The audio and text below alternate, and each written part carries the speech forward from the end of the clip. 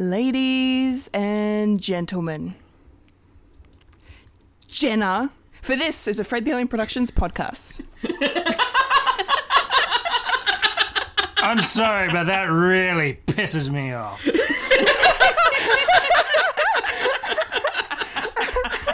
Don't mess with Marge Simpson, people. No. She already took down a former first lady. Yeah. You don't go there. You don't go there. Cue the music. I don't know what we're yelling about! We came, we saw, we kicked its ass! Wait a minute. Doc. Are you telling me you built a time machine? Kind of a DeLorean? The way I see it, if you're gonna build a time machine into a car, why not do it with some style? Who is this? What's your operating number? Boring conversation anyway. Whoa, we're gonna have company! Loud noises! Hello. Hey. Hi. Hey! I'm a Kendall Richardson. I'm Wayne Stellini. I'm a Fulia Kantarmaje. And I'm a Michael Lister. And you are now experiencing a podcast called Fred. Yeah. Yo. Yes. Hey-o. Welcome to the show. It's so funny. I have to share some behind-the-scenes tidbits. I had originally a different ladies and gentlemen in mind, but I changed it last minute because I saw an opportunity to have an inside joke with the hosts. So I did that. And I'll do anything to make these guys laugh, so...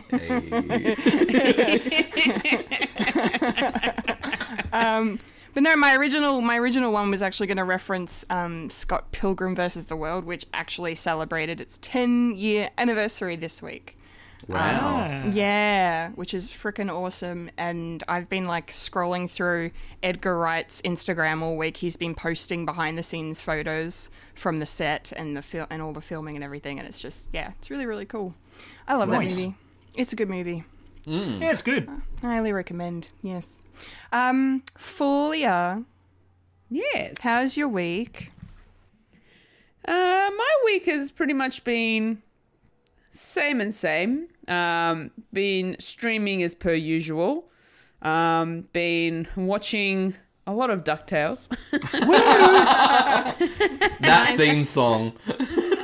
I love it. Oh, it's the It is best. so good. It just takes me back to my childhood. I really love that show, and I ended up watching the film as well last week.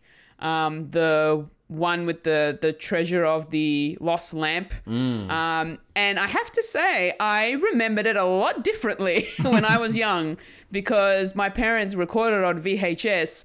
There's a few bits missing. Oh. Because now that I have seen the full film, there are a lot of scenes that now make sense as to where things were missing from my VHS recording. So your parents censored DuckTales? I It think was such so. a strict upbringing you had.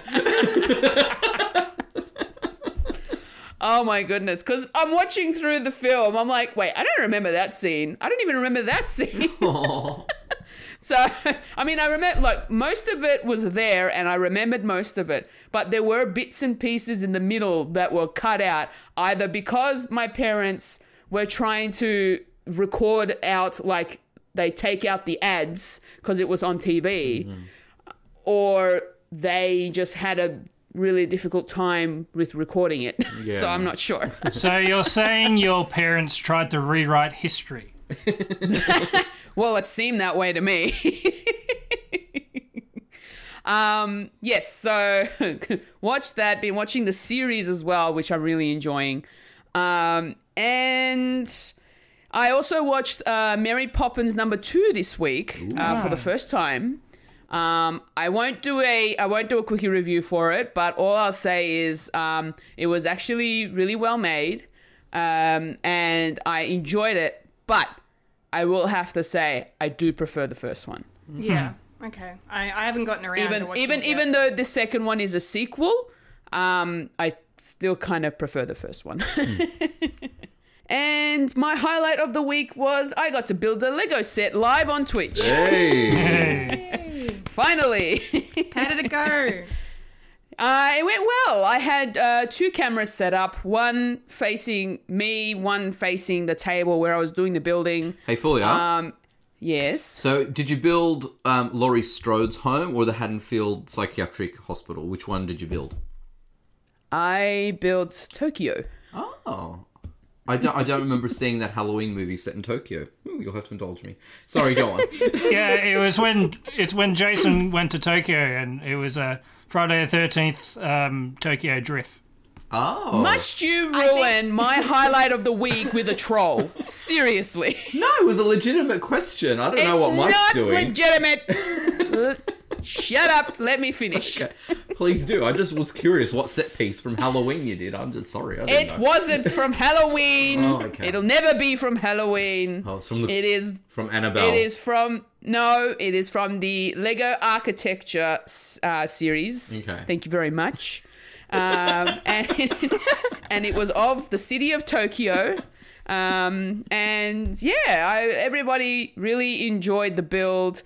Even before I started the build, I had a hype train happening. Everybody was excited because I got rated 3 times during my stream. So, and because of that, I ended up over 100 followers on my Twitch channel. Yay! Congratulations. So that is a milestone. That's a milestone for me of reaching over 100 followers. And I'm very close to 50 subscribers, which is really awesome. And yeah, so the that Lego live build was definitely a huge highlight for me. I really enjoyed it. Yay. And I'm hoping to do one maybe once a month rather than doing them like regularly. I want to do them a bit more sporadic so that it gives the viewers something to look forward to.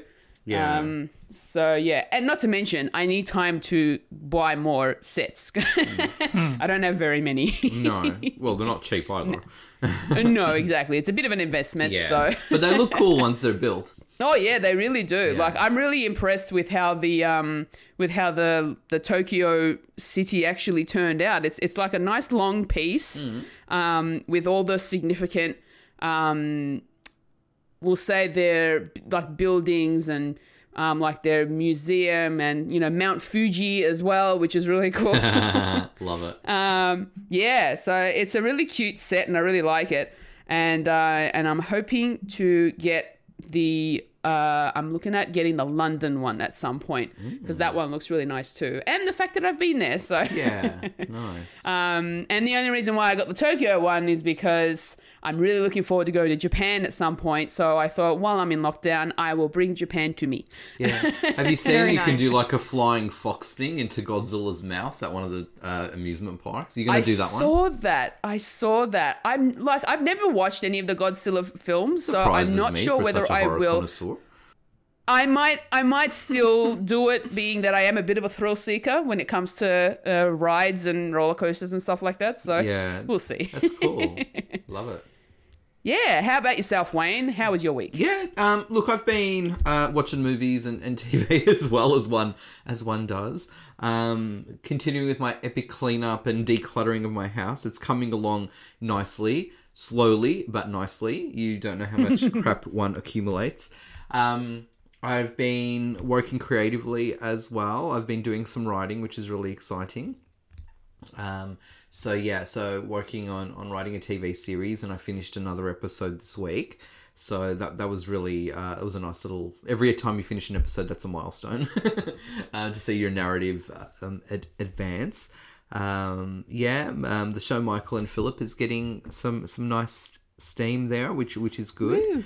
I was on a I was interviewed by Kerry and Dolly from Joy TV this week as well.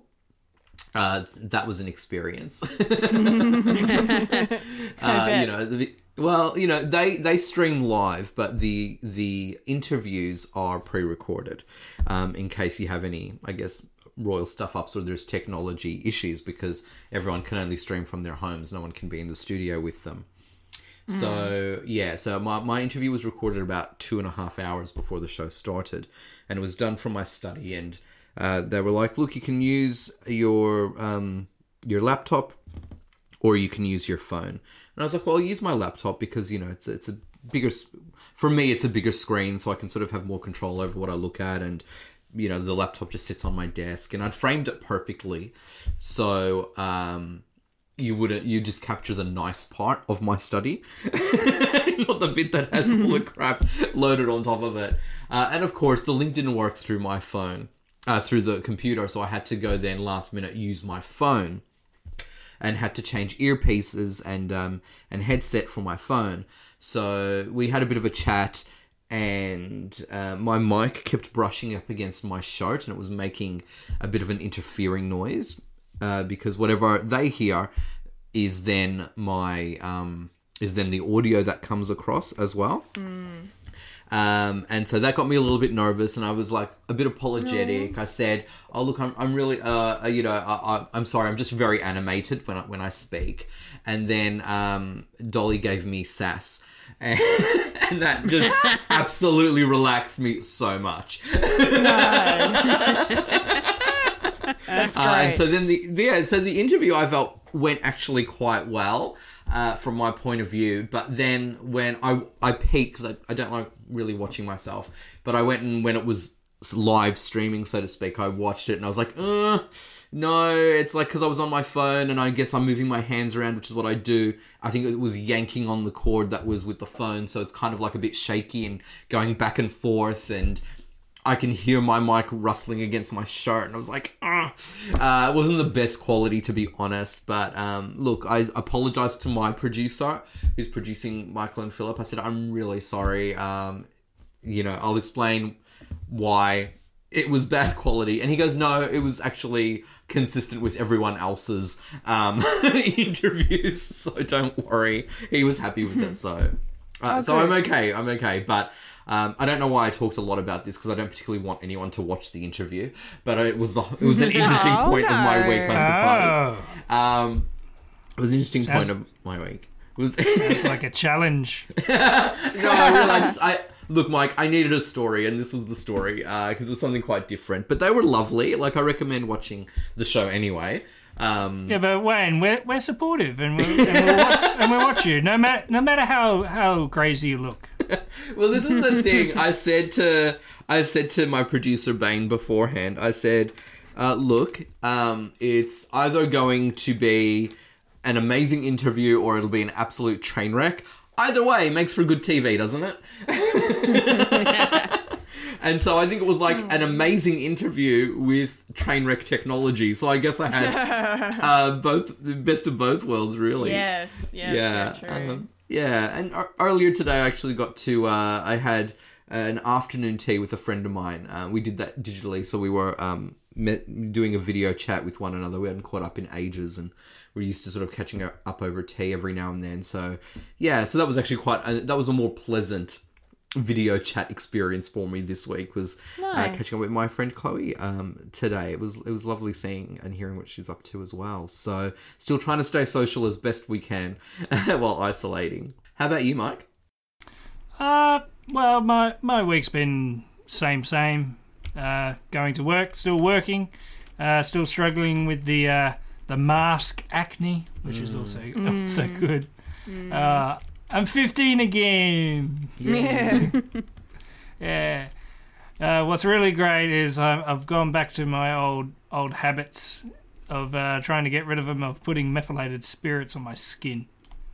Oh. That's always good. It just dries up the skin so it doesn't like spread and be disgusting and gross. So that's my highlight of the week. Dermatology, it's always good. Getting the house front is slowly getting there. We're in the final stages. Woo. There's a couple more hurdles to jump, and hopefully by the middle, probably this week, we'll find out a little bit more. All we have to do is go to gallery so we can pick out our doorknobs, our lighting fixtures, the good old That's exciting stuff. Yeah, it's the it's the test of the relationship. It's like I think it was like certain shops that test relationships. It's like I go to IKEA. It's like this will test your relationship. It's like we're going to be stuck with this particular doorknob for the rest of our lives. No, not really. I'll just change it if I get bored, and Sammy won't find out until she turns the knob and is like, wait a minute, this used to be a handle, now it's a doorknob. Yeah, I think I might do that for April Fools or something. I don't know. Nice. Like instead of door handles going up, it's going down. Oh, that would be so frustrating. That would be so annoying. Yeah. So, yeah, that's basically what I've been doing, and also trying to entertain myself by watching television, which is also good. Really getting into the Dollop, which is a podcast that's it's not really for the faint-hearted. So sometimes I need like a good cold shower after listening to that. Wow. Like there's one that I've finished off today is about it's about the assassination of President Lincoln, but it's the assassination of John Wilkes Booth. Yeah. Okay.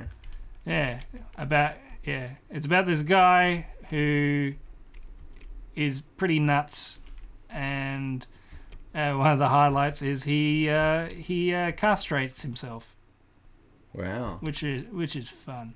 Not actually cutting off the testicles, making an incision and plopping the balls out. Wow. Okay. Yeah, that's pretty. That was a bit of fun. Yeah, I'll say it sounds incredibly painful. Yeah. So, how's your week been, Kendall? Oh, Jesus Christ. Any castration stories? No. No, I have nothing as fun as that. Poo. Yeah, I know. Disappointing. Yeah, my week it's been pretty good. Nothing has changed between last time we all spoke on the show, really. Everything's kind of the same. But it's okay. I'm doing fine. But the funny thing is that every time I'm at work now, all I can picture in my head is the scene from Mrs. Doubtfire when Daniel Hillard's like, after you box them, you ship them. Lots of luck, smartass. That scene is in my, because that's my job now. I'm boxing and packing and shipping and picking and doing all of that stuff. But it's really good though, because it's constant. So my time is flying. So that's probably the best saving grace, I suppose, out of this lockdown for me, is that I'm lucky enough to have this job that is just bam, bam, bam, bam, bam. But sometimes it can be a bit stressful when, everything happens at once. Even though we're not open to the public, they all still congregate in some way or another, kind of, making us all very swamped. But no, it's good. It's good. And then I'm, nearly at the end of season 7 of Stargate now. So wow. I am flying through that. It's awesome. I'm fully obsessed. I am fully obsessed with it now. It's definitely becoming one of my new favorite shows, which is so interesting because, like I probably would have mentioned weeks ago, I watched it sporadically as a kid growing up because my parents watched it. And I remember really enjoying it then, but nothing like I do now. Now I'm just like, this is my life. I can't go anywhere in the world, so I watch this show that takes you to other worlds, and it's sustaining me quite nicely through this lockdown, which is good. But yeah, that's pretty much my week. I don't really have any highlights other than that. I'm doing good. Cool. So, with our weeks out of the way, I think that is the cue for checking in with the week that was in the nerdy news.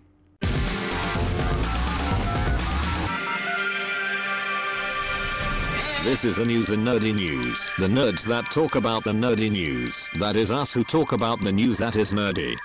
And now the queen of nerdydom, the hostess with most S, Kendall Richardson. Take it away, Kendall. All right, nerdy news time, and we have some interesting things to talk about today, starting with some unfortunate news coming out of the world of Avatar: The Last Airbender.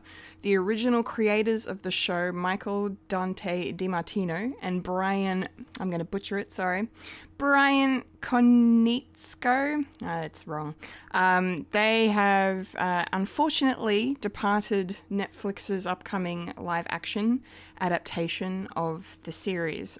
So they created the animated series that ran on Nickelodeon that is like hugely popular. It's still relevant today. So many fans around the world follow it, and we're very excited to hear that this series was going to get a live-action remake that the fans kind of deserve because the original creators are involved. But however, they have left, and it's unfortunately due to creative differences.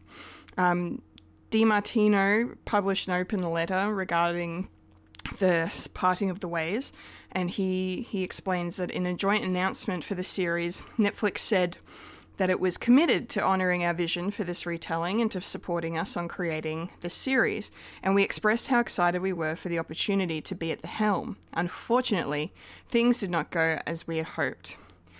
Apparently DiMartino tried to go on like with the flow of the production just when things started to not look like they were going to be how he and his partner envisioned. He goes on to say, even an air nomad knows when it's time to cut their losses and move on. I realize I couldn't control the creative direction of the series, but I could control how I responded, so I chose to leave the project.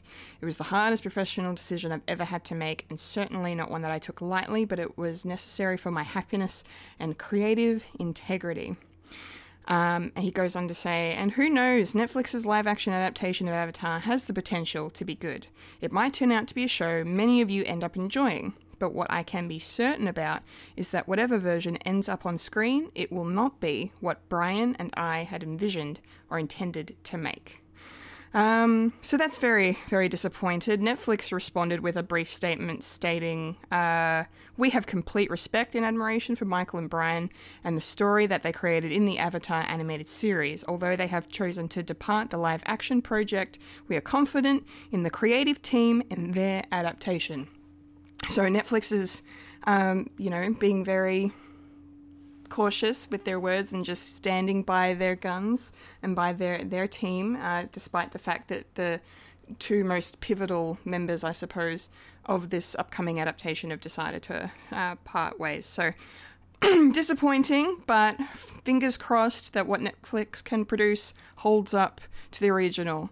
I mean, we all know how well live-action Avatar Last Airbender remakes go, don't we? M. Night Shyamalan. Let's not go there. What do we have next? Zac Efron was in the news this week. It has been announced he will be starring in an upcoming remake of 3 Men and a Baby for Disney+. And that is all we know about it. There's no director, there's no writer, there's no nothing. It's just been announced as a thing that is coming, whether we like it or not. And Zac Efron's going to be in it, so hopefully it's good. Time will tell. Speaking of Disney, earlier this week it was announced that Garth Davis, Australian director Garth Davis, I should say, most known for directing the Oscar-nominated film Lion, is going to be directing Jared Leto in Tron 3. So it was announced a couple of years ago now that Jared Leto was going to be in this third Tron film. The film at that original stage was supposed to be a complete reboot of the franchise. It wasn't going to be a sequel. However, things have changed and there's no concrete vision as to whether or not it will be a sequel or a reboot at this point. It's just a third Tron film. So more will be announced as that comes, I suppose. We don't really know too much else. But yeah, stay tuned for that. Horror movie fans should be very excited. Very, very excited this week. One of the best production houses in the industry, Blumhouse, has announced that they are going to be launching this kind of anthology film series, I think I would phrase it as, called Welcome to the Blumhouse. It's going to comprise of 8 original films that will be debuting on Amazon Prime. The first 4 films will be debuting this October, starting with, if I can load my page, where is it?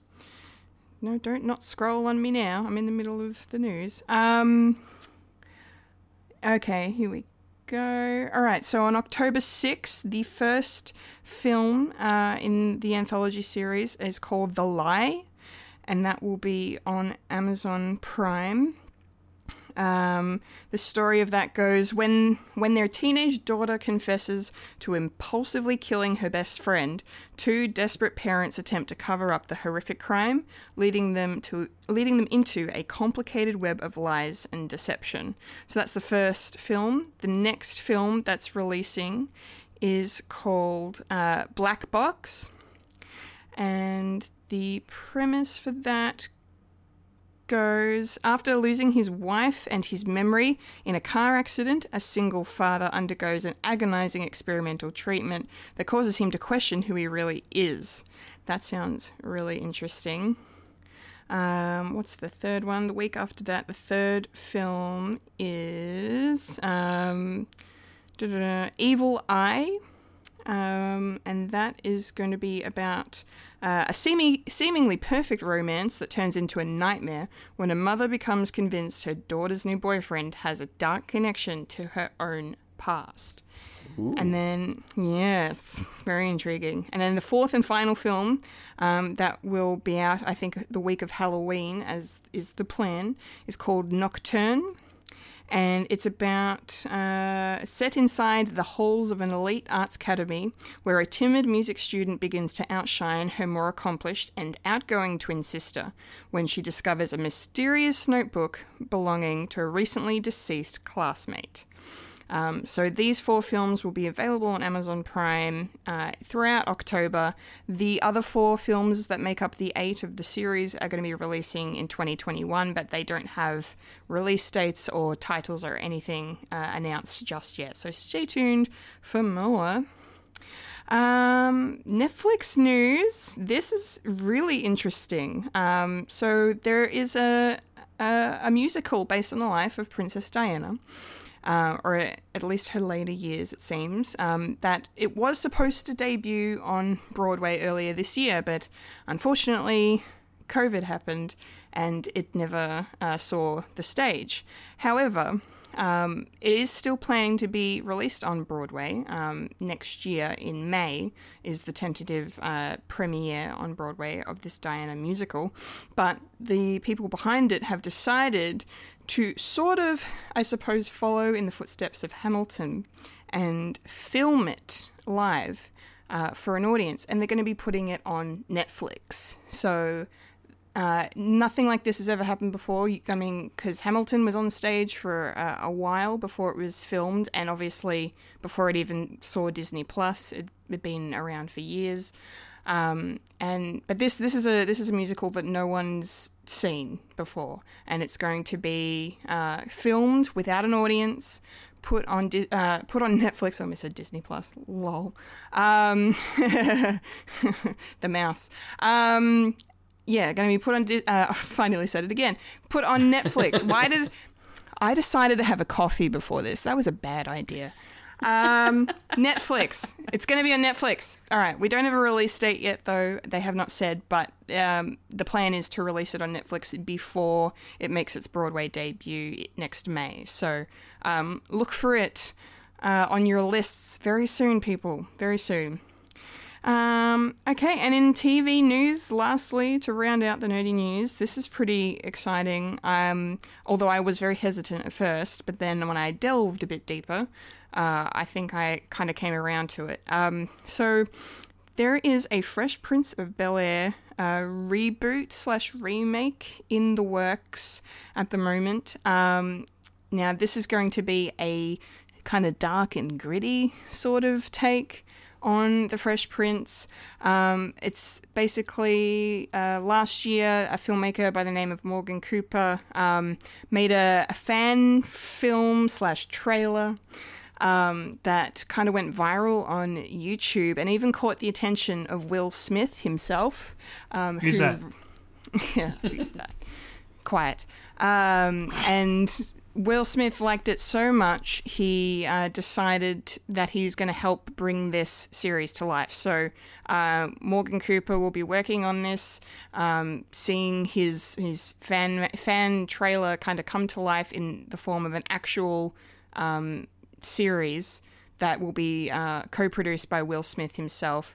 And I also took the liberty of watching an interview that Will Smith did with Morgan Cooper, and you can really see Will's passion for the story and how he talks about, you know, this dark and gritty version is more close to what he actually experienced in Philadelphia, and then, you know, leaving Philly and going to LA. So yeah, I think, yeah, it's really, really interesting. If you're on the fence about it, or if you're not sure, go check out Bel-Air, the trailer. It's on YouTube now, very easily accessible, very interesting. And I'm not sure if I'm going to watch the show personally. Not yet, I'm not sure, but I might check it out because it does. My curiosity is piqued. I'll say that. It's definitely piqued. Hopefully, it's good. It has potential, that's for sure. All right, that's the nerdy news, guys. So, Fulia, what stood out to you this week? I am a little disappointed and sad that Michael and Brian, the creators of Avatar: The Last Airbender, are stepping away from the live-action adaptation. But I do understand their reasoning. I mean, if they can't bring their own artistic vision to the film itself, then, you know, why continue with it if they can't agree with the way that Netflix wants to do it? So. It's a bit sad that they've had to step down because of creative differences. They are right in the sense that even though we might like what Netflix ends up bringing out to us, it's not going to be the vision that they had, which is something that I was really looking forward to be honest.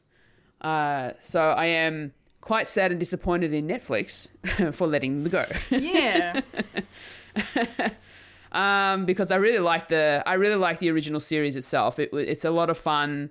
There's a lot of amazing stunts and stuff that happen in there. So it's going to be interesting to see how Netflix brings it to life in live action. So we'll see what happens with that.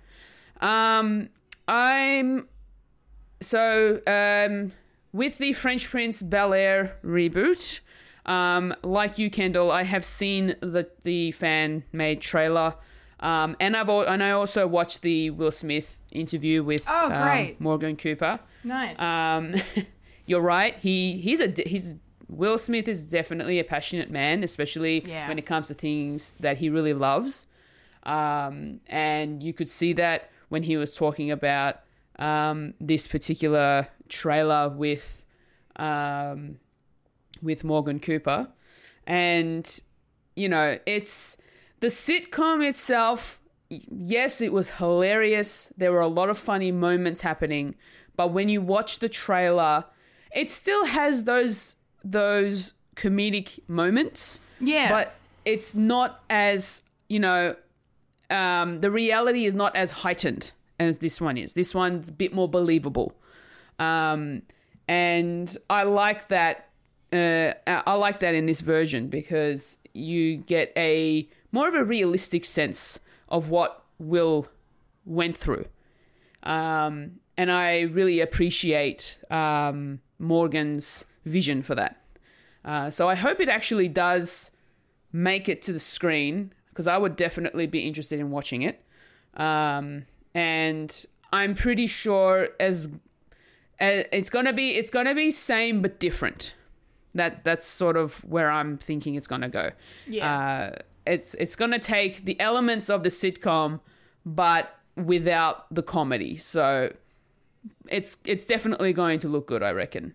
So they're my takes from the nerdy news of this week. How about you, Wayne?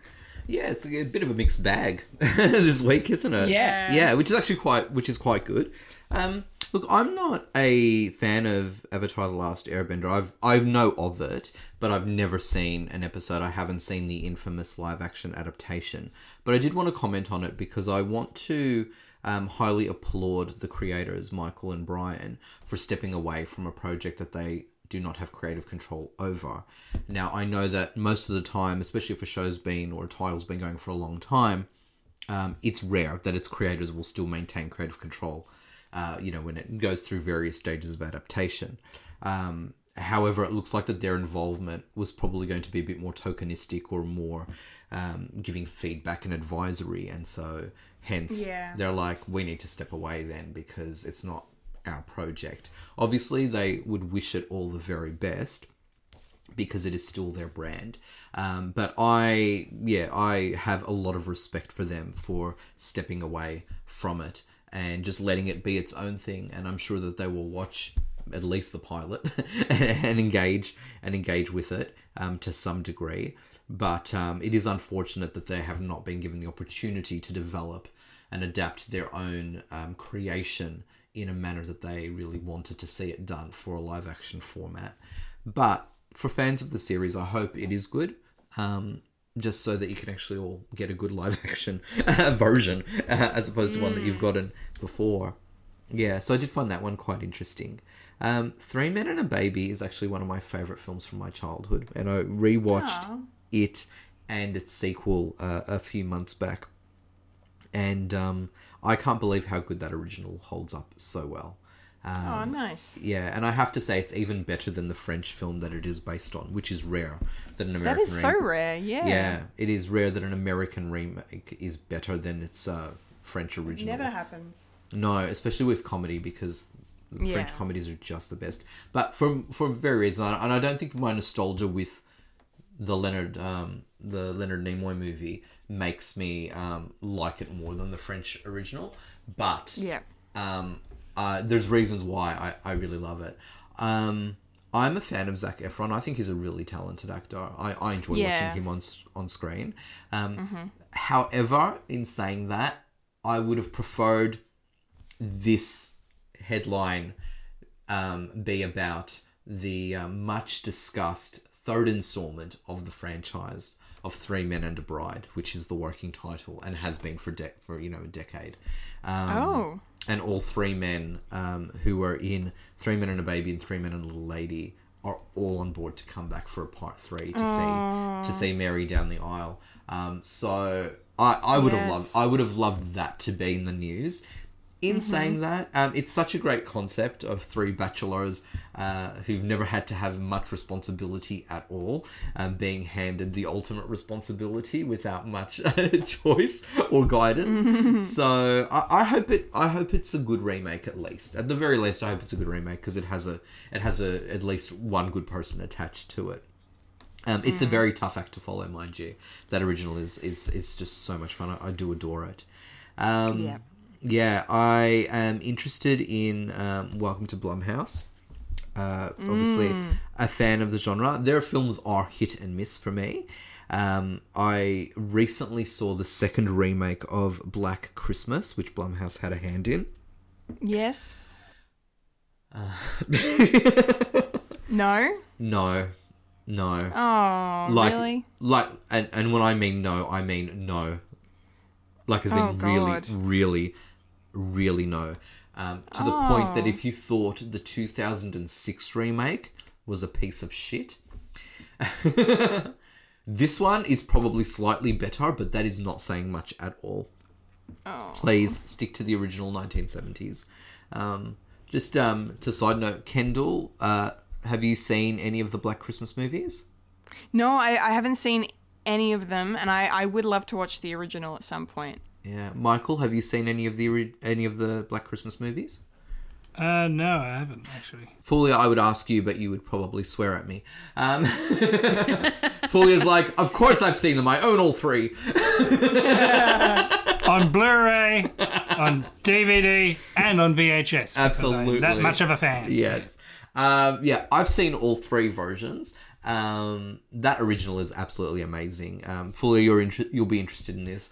It really is credited with starting the 70s, 80s slasher craze. It was kind of like if Halloween was the one that brought it to the forefront, Black Christmas was the prologue, if that makes sense. Oh, cool. Yeah, and stars Margot Kidder in it as well, which is an absolute bonus. Yeah. Yes. That's okay. I'm not going to actually detract too much and keep talking about the Black Christmas movies because Michael and Kendall, we have a date to watch all three at one stage, I think, and discuss them. That would be great. I'm on board. Yeah, definitely. Yeah, because I think it'll be great discussions. So watch this space, people. And of course, Fulia, you're always welcome to join as well. Yes. Okay, just so you know, so you don't feel left out. But look, I'm interested to Welcome to Blumhouse. I'm looking forward to watching them, just to see them, especially since they're anthologies, different films, and I know that all four of us will be really excited to be discussing them on the podcast after we watch them, as we've been doing lately. Yeah. So, Sounds good. yeah, so I think that'll be cool.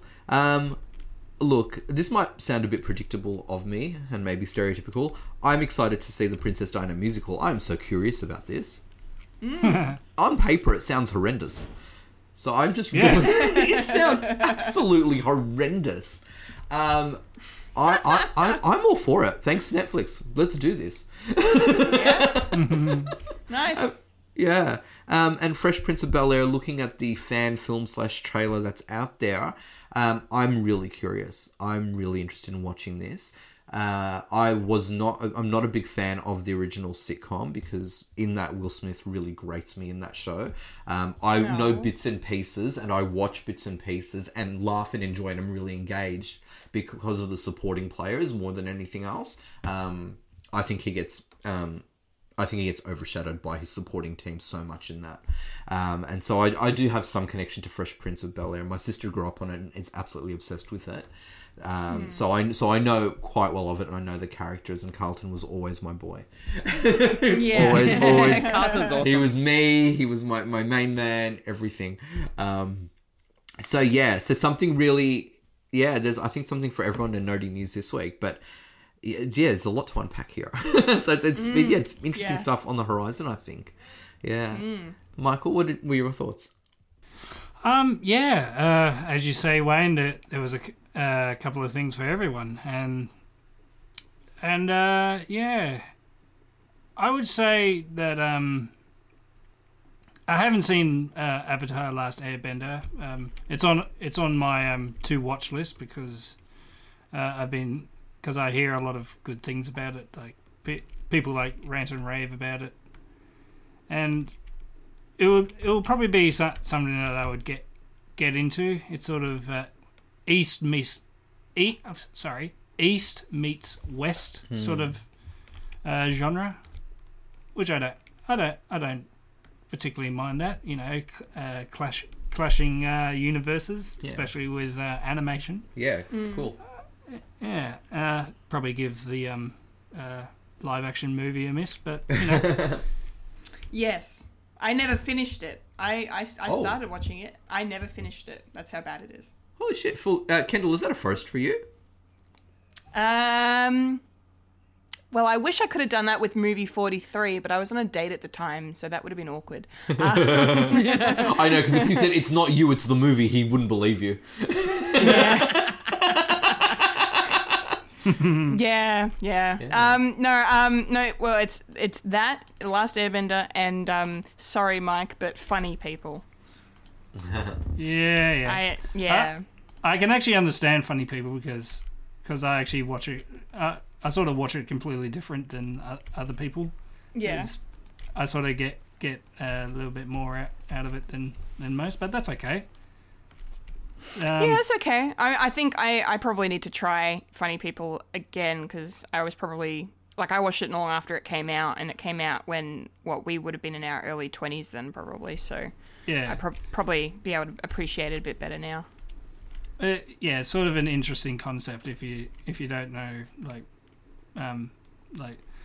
the life behind a stand-up comic and yeah, I can admit that it does drag on like it definitely should have ended like way before where it should have. Right. And yeah. And I can understand it doesn't really have much story in it. Yeah, so fair enough. Yeah. The Tron 3 it would be interesting because Tron in itself is such a strange movie, even for its time, and it definitely has that sort of cult following. It's the fans of it. They're a bit like Rick and Morty fans. It's either people who are really into it, who are annoying, and people who just enjoy it and don't really take it that seriously. But there's definitely people who take it a lot seriously. And yeah, I suppose Jared Leto is here to stay. I mean, he's an interesting. Wow. Here's the thing. I admire his tenacity of choices. Yes. But he just doesn't do it for me. That's okay. Look, I'm just glad that he's doing something creative because I'm still licking my wounds after that last abysmal 30 Seconds to Mars album. So I'm just glad that he's, doing something creative. Oh, is he a singer? God, I'm gonna leave that alone. Yeah. But Yeah. I totally understand now that I'm not as obsessed with Jared Leto as I was when I was a little emo baby in my late teens.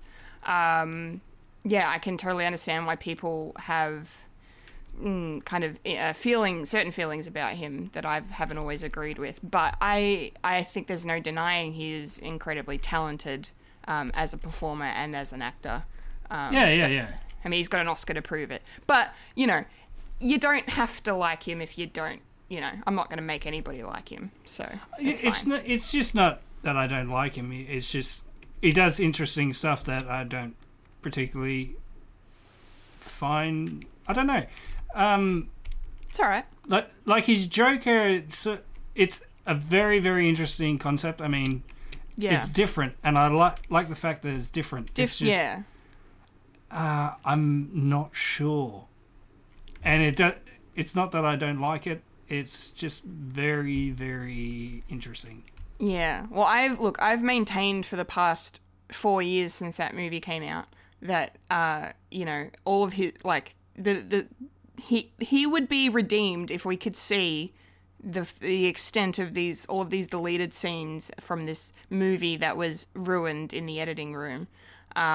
Yeah, if we could have seen what David Ayer actually had envisioned for Suicide Squad, I think it would be a much better movie than what we actually got to see.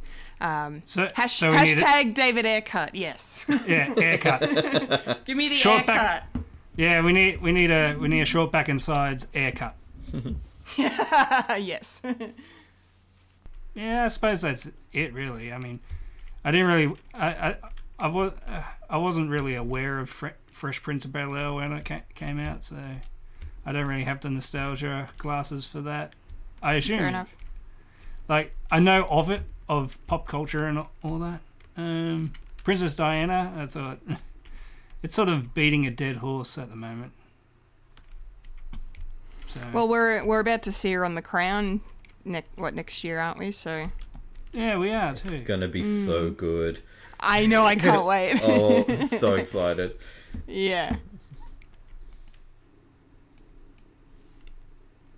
Dead Space. There we go. That means you're done. Yeah. What about you, Kendall? What is you doing? All right, that wraps up the nerdy news for this week, which means it's time to roll on up to the trailer park. Rolling up to the trailer park where we all park all the trailers. Yeah. All right, trailer park time. something really cool that kind of connects all the 3 trailers this week. They're all book adaptations. So all of these that we're going to talk about are based on novels that you can check out right now. You can read. You can read. You can spoil the movie before you watch it. Get around that. Okay, so our first trailer for this week is a very highly anticipated film by the name of The Devil All the Time. I can't wait to watch this. Oh my god. I was losing my mind watching this trailer because I was just like, holy shit, this looks good. I'm so in. I'm so there. And I am living for creepy, villainous Robert Pattinson with a weird voice. I am here for it.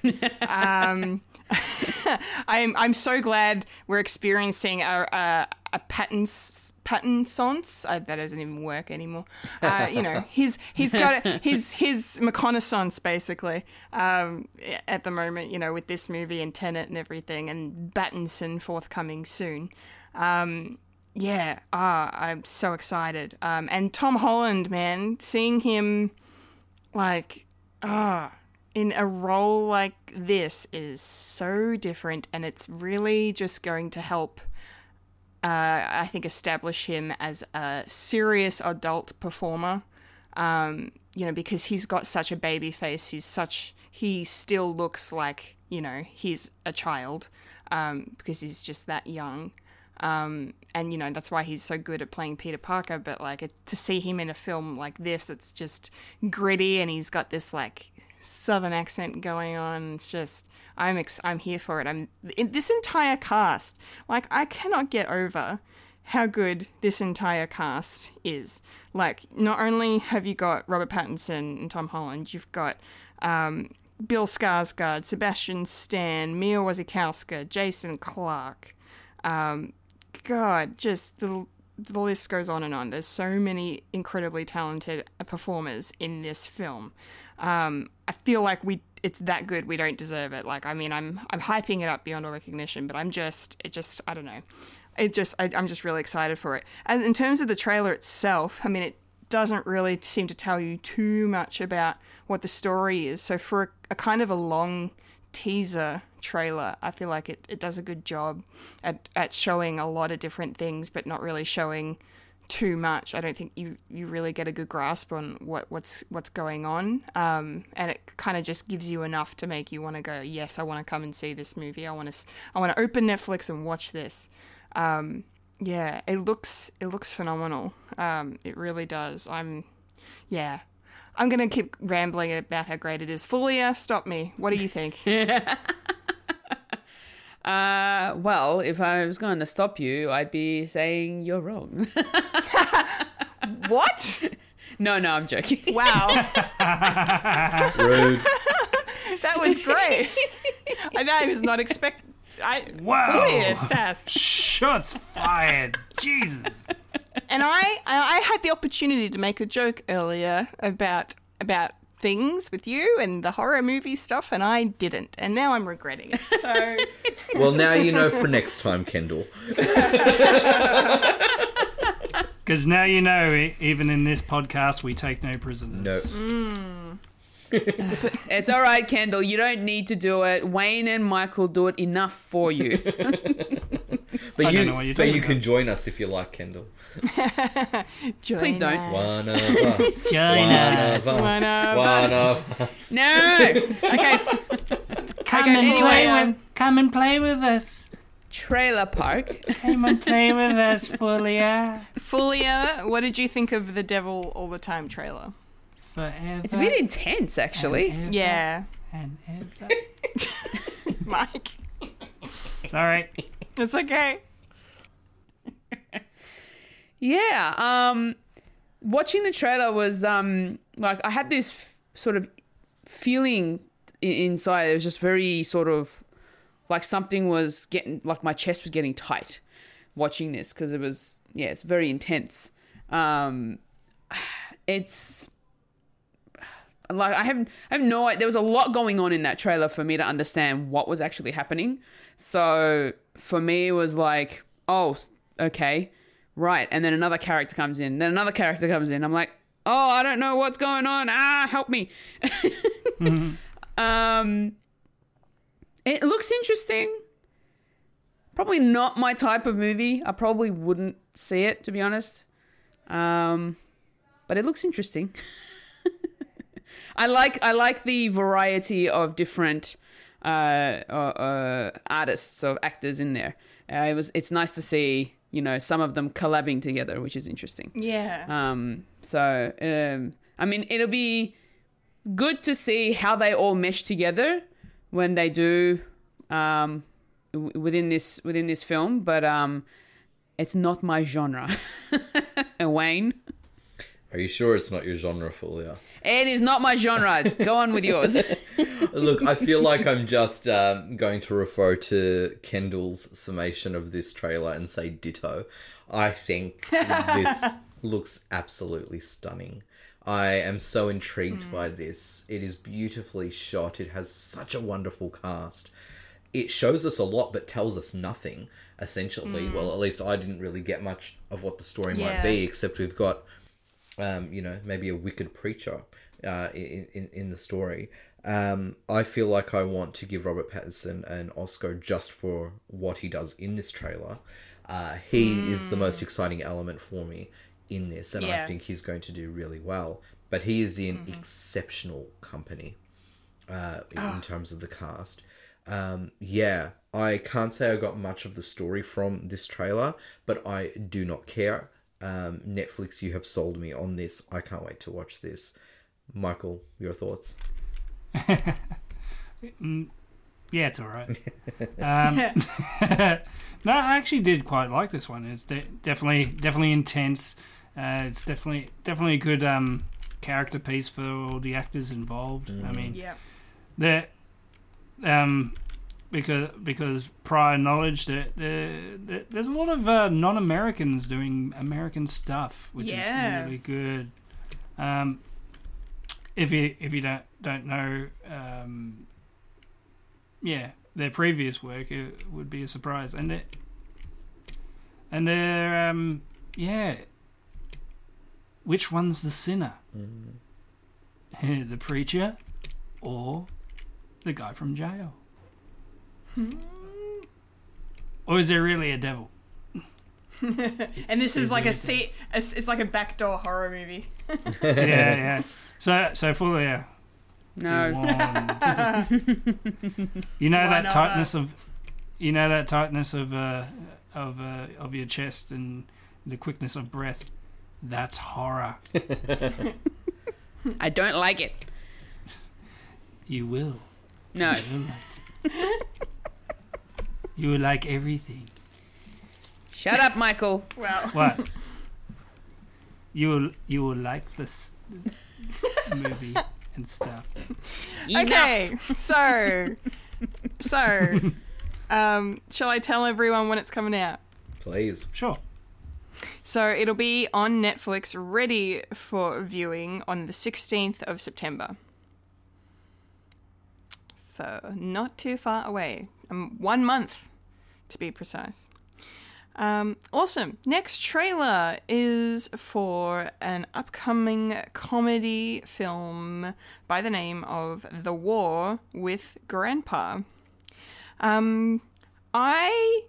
I'm really glad with how this turned out, because when I was like scrolling through my feed on Facebook and this trailer popped up, I saw the opening like 10 seconds and I was like, oh, this is going to be like when Robert De Niro did Dirty Grandpa and that looked awful, and I was like, oh no, this is going to be one of those bad comedy things that I'm not going to like. But then I actually watched the entire trailer for this, and it's really funny. I really enjoyed it.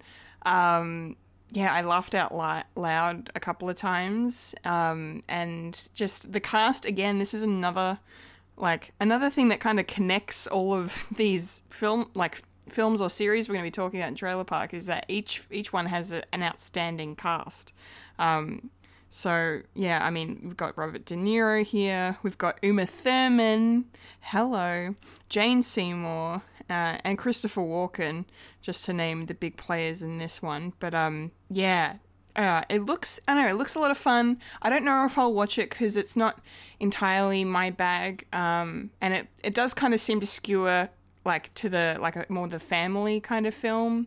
I suppose. So but I still might check it out because it looks like it might be a nice little heartwarming comedy with some amusing performances from the seasoned cast in this one. That's pretty much all I have to say. Like, looks interesting. Could be good. Has potential. Fulia, what do you think? I like this one. I think this is my favorite trailer, and I have to say, it gave me Dennis the Menace vibes, but this one is gonna have, it's gonna have the adults have their fun as well, like getting back at the grandfather getting back at his grandkid. Yeah, it's funny because it made me think of Home Alone, except it's like back and forth. It's like Home Alone and Dennis the Menace sort of mashed together. Yeah. Yeah, exactly. It looks interesting. It looks like Robert De Niro's character is, getting to the point in his life in his age where he can't do things on his own anymore. So the family's like, well, he can live with us then, and ends up having to take over the grandson's room, and the grandson's not going to have that. And so he just declares war on his own grandfather, which is funny.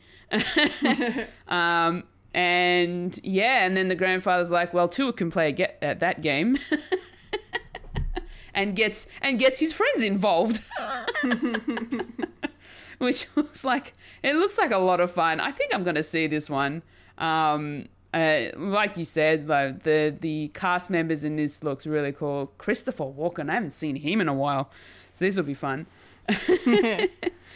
Yes. I want to see what the outcome is in the end. I have a feeling it's going to turn out to be like they're going to come to some sort of agreement, and they're either going to share the room, or Robert De Niro's character is going to move into like a granny flat or something like that, or he might end up going to a home. I don't know. How about yourself, Wayne? What do you think? Yeah, when this trailer first started, I was sort of thought I knew where it was going. I was like, oh, okay, it's one of these stories. And then, just like how you had said, Fulia, it was the same vibes I got. I said to myself, oh, okay, it is like Dennis the Menace, except Mr. Wilson fights back. Yeah, exactly. And I have to be honest, that element made me engage a lot more with this trailer, because at first it seemed just like a bit of a, I don't know, just one of those feel-good sort of movies. And look, those movies are fine, but I think the way it was set up, I was just like, oh, okay, I've seen this before. But having the grandpa hit back, literally, I suppose, I think is absolutely gorgeous. I think especially because grandparents and grandchildren have such a special bond, that's really sweet. So to see it flipped like this in this sort of humor is actually quite fun, I think. A talented cast of more seasoned actors will also, I think, give this more clout. I think this looks like a lot of fun. I don't think one should expect too much, but I think it will deliver what it promises. So, I actually think The War with Grandpa actually looks like a lot of fun. And I'm sure it makes a wonderful book as well. I think it's probably a book that kids or young adults would really enjoy, if the vibe of the film, or the trailer at least, has anything to go by. But yeah, gets a thumbs up for me. How about you, Mike? It's a bit annoying being the last one, because I was going to say this definitely feels like Dennis the Menace. Yeah. Sorry. We all had the same thoughts. Yay. Yeah, and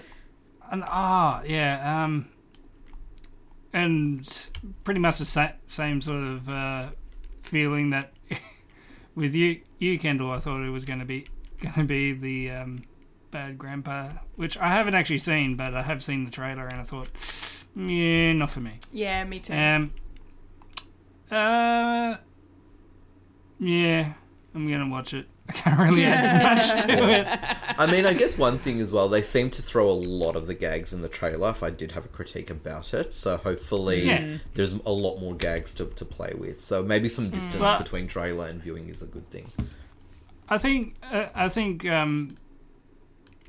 because it's a family film, families are going to see it, so they probably add like a lot more into the thing of it. So they're probably not that worried of like, I don't know, spoiling it. Well, no, it's a film that kids are going to want to go and see, and parents will take them. Oh yeah, and they're not going to understand that it's Robert De Niro and people. It's not Christopher Walken. It's Christopher Walken. Okay, I'm only going to say that once. Okay. It's kind of funny that you say that about how, like, you know, these kids aren't going to, like, you know, lose their shit over Robert De Niro, kind of like, who is Robert De Niro? Like, it makes me think of Dennis the Menace. Like, growing up, all I knew of Walter Matthau was watching him in Dennis the Menace, and then I get older and I find out he was this, like, you know, seasoned actor, comedic, this renowned person. Yeah, renowned comedic genius, and, you know, especially with him, the original Odd Couple. Him and Jack Lemmon, you know, doing their thing. Like, I had no idea. So it's literally that's going to repeat itself with some kid somewhere that'll watch this film and then will discover who, you know, Robert De Niro. Like, they'll probably watch Taxi Driver and be like, "That's the guy from War with Grandpa." Wait, what? Yeah, yeah. Like, that's pretty exciting. As Zelda's going to be doing that a lot. Yeah. I can't wait for it. That's so cool. I don't know. Maybe I should get my because I actually watched with Bill Murray. I got first introduced to Bill Murray through Stripes. Yeah. Not Ghostbusters. Right. So, but that probably says a lot about my upbringing. But no fault. No, I watched Stripes as a kid as well. Yeah, but this is before, like, Ghostbusters. Yeah. And even before Space Jam, really. Kendall? Yeah. You sounded like you were still talking. Sorry. So... How dare you suggest that I still talk? Talk less, smile more, Mike. Oh, yeah. So... well, I was in the room where it happened. Yeah. Oh. The room where it happened. The room where it happened. The room where it happened? Yeah. Yeah. Amazing. So there's no Australian release date for The War with Grandpa just yet, but if cinemas are open in the US, they can watch it on the 9th of October, and in the UK, 1 week later on the 16th of October. Yeah. All right. Yay! Our final trailer for this week is a teaser trailer for an upcoming HBO series by the name of The Undoing. I'm in again with this one, probably just as much as The Devil All the Time, just because it's Nicole Kidman, it's Hugh Grant, it's David E. Kelly, it's Susanna Bier. I'm there. Give it to me now. Like, strap me down. I'm watching this. It looks polished. It looks classy. It looks intense. It looks dramatic. It looks like another award-winning performance from the wonderful Nicole Kidman, and possibly Hugh Grant as well. The trailer doesn't give you anything on what this story is or who these people are, which I found really interesting. So for those who were curious, I do have a brief premise that I managed to pull. So Nicole Kidman's playing this woman named Grace Fraser, who is living the only life she ever wanted for herself. She's a successful therapist on the brink of publishing her first book, has a devoted husband and a young son who attends an elite private school in New York City. Weeks before her book is published, a chasm opens in her life, a violent death, a missing husband, and in the place of a man Grace thought she knew, only a chain of terrible revelations. Left behind in the wake of a spreading and very public disaster, and horrified by the ways in which she has failed to heed her own advice, Grace must dismantle one life and create another for her child and herself. Yep, take me to church. I'm ready. I'm ready to be undone by the undoing. Fulia, what are your thoughts? Don't really have much to say about this one because there wasn't really much to see in the trailer. So it does look very, very dramatic. So obviously there's something that's very significant that has happened. And I'm not sure what I can really say about it because I didn't really get much from the trailer. So, I don't know. Wayne?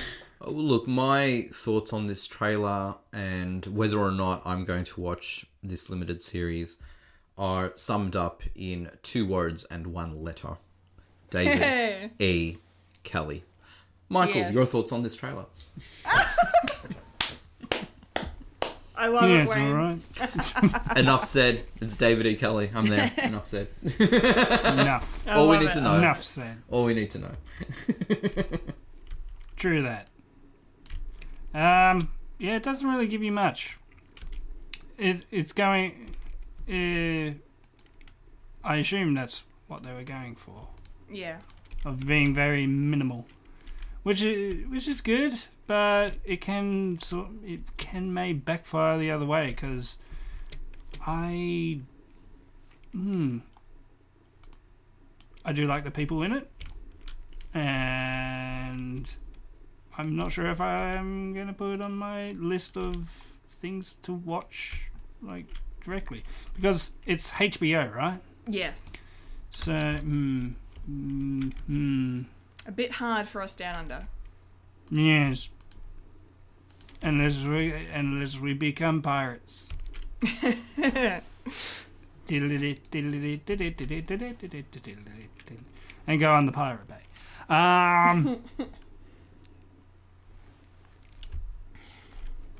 God, why do I have to be last? Hi. Yeah, it's good. It's good. Cool. Yeah.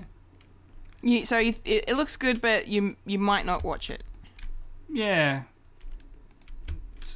Yeah.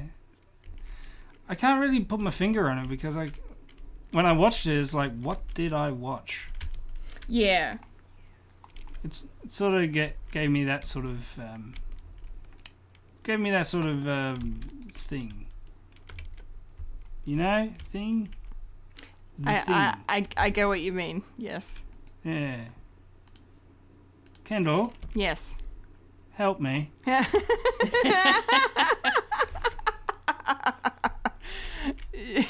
Shall we just tell people when they can watch it? Please. I suppose. Mike's drowning. He needs it. Go on. Yes. I'm throwing your life over. When are you three gonna say it? And I'm just gonna I don't know play Minecraft.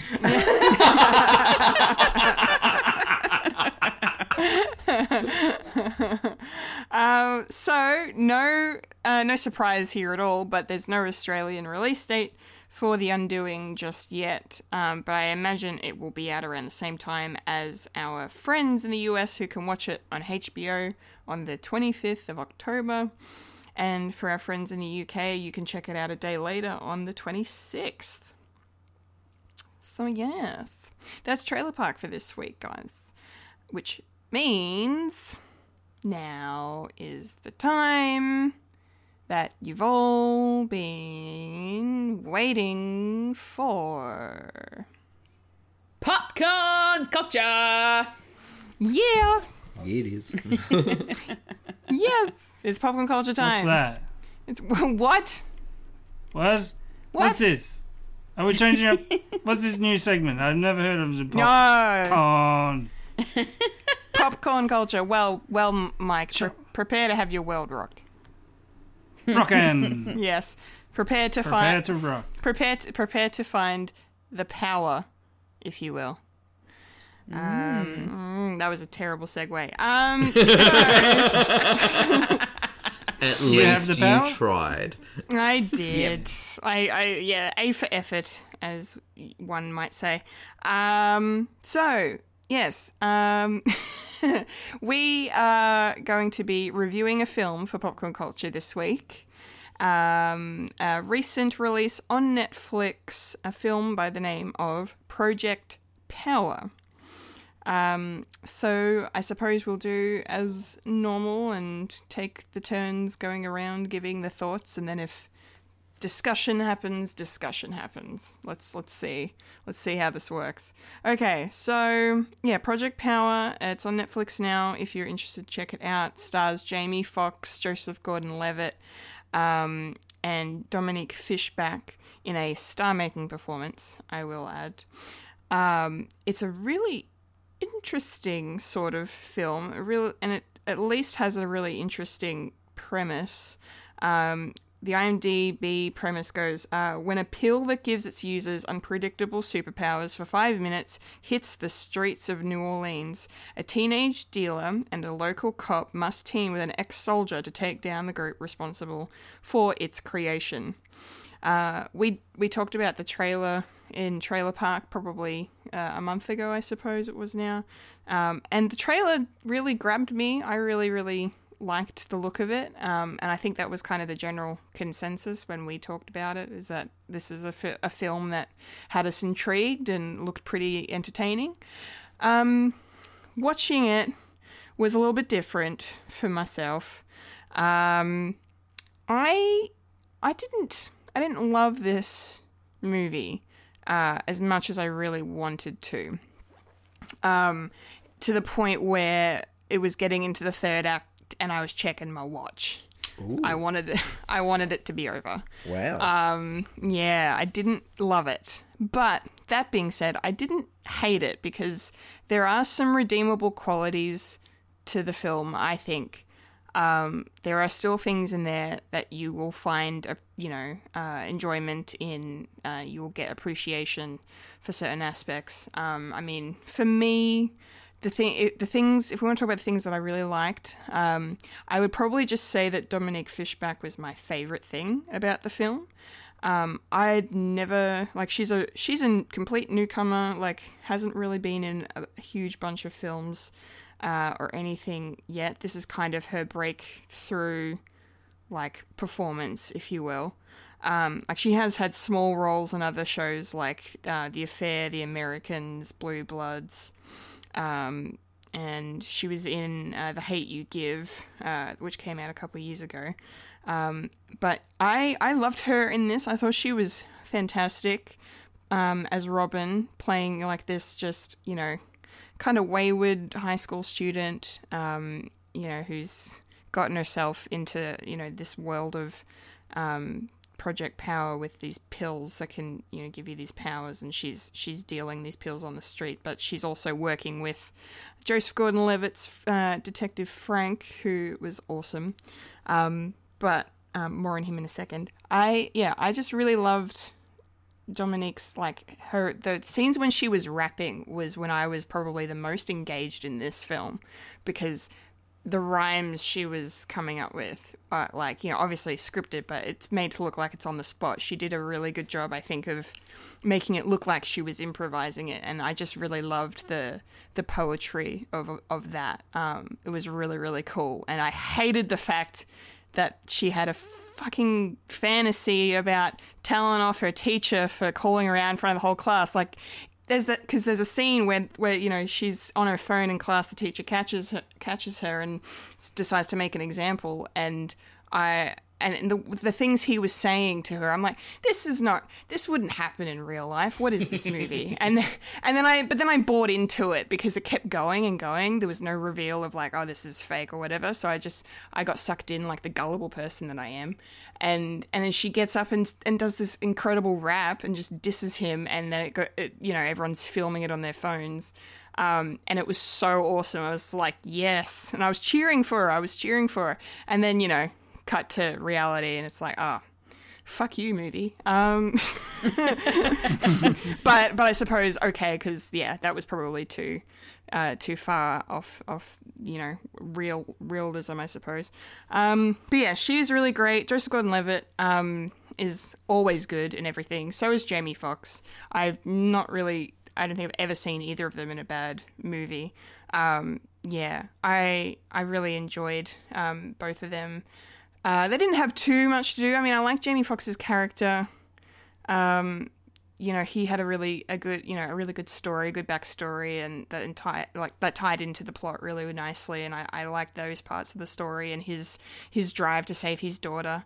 But I guess Joseph Gordon-Levitt's character Frank is pretty much a character you see in a lot of these kinds of films. There wasn't anything too extra special about him. They didn't really seem to go into his story or develop his character too much, which was a little disappointing, but nevertheless I still enjoyed his performance, and the references to Dirty Harry were very funny. They made me laugh quite a bit. I love the special effects. They were incredible. There was probably maybe one or two moments when it looked shoddy, but the rest of it was impeccable for me. And it really kind of complemented the visual style of the film really, really nicely. I really love the cinematography on this thing, the colors in the shots, the way the shots were framed. They really, really showed New Orleans in a light that I haven't seen before, and I really, really enjoyed that. And yeah, the way the effects kind of just helped to make the powers believable.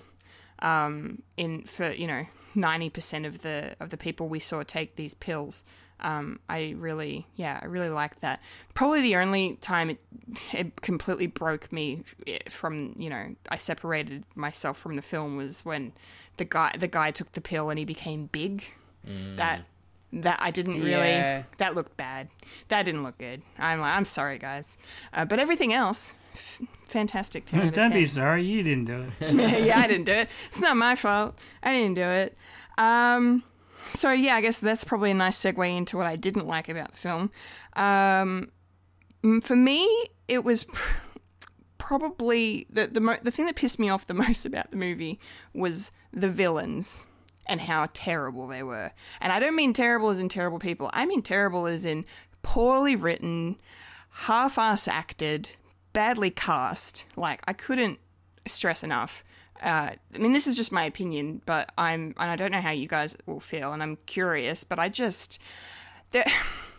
there was no, all of these different villains were cliched, and they're all set up in different ways, and they're all connected, but then, none of them, if you're supposed to have, usually in these kinds of films, there's the trope of, all these henchmen are serving one, big bad, I suppose. But this film didn't even really have that. At least there was never a time when I felt, oh shit, shit's about to get real, shit's about to go down in this, because it was just no, they're going to make it out okay.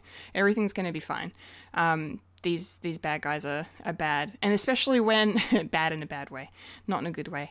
Especially when they were talking about the guy with the beard as being this oh no, this is the person that is responsible for Art losing his daughter, having her been taken and stuff, and he was built up a little bit as this person to be reckoned with, and then he gets dispatched pretty quickly in a fight that I expected to go on a lot longer, and that just kind of made me think, I think they cut that for time.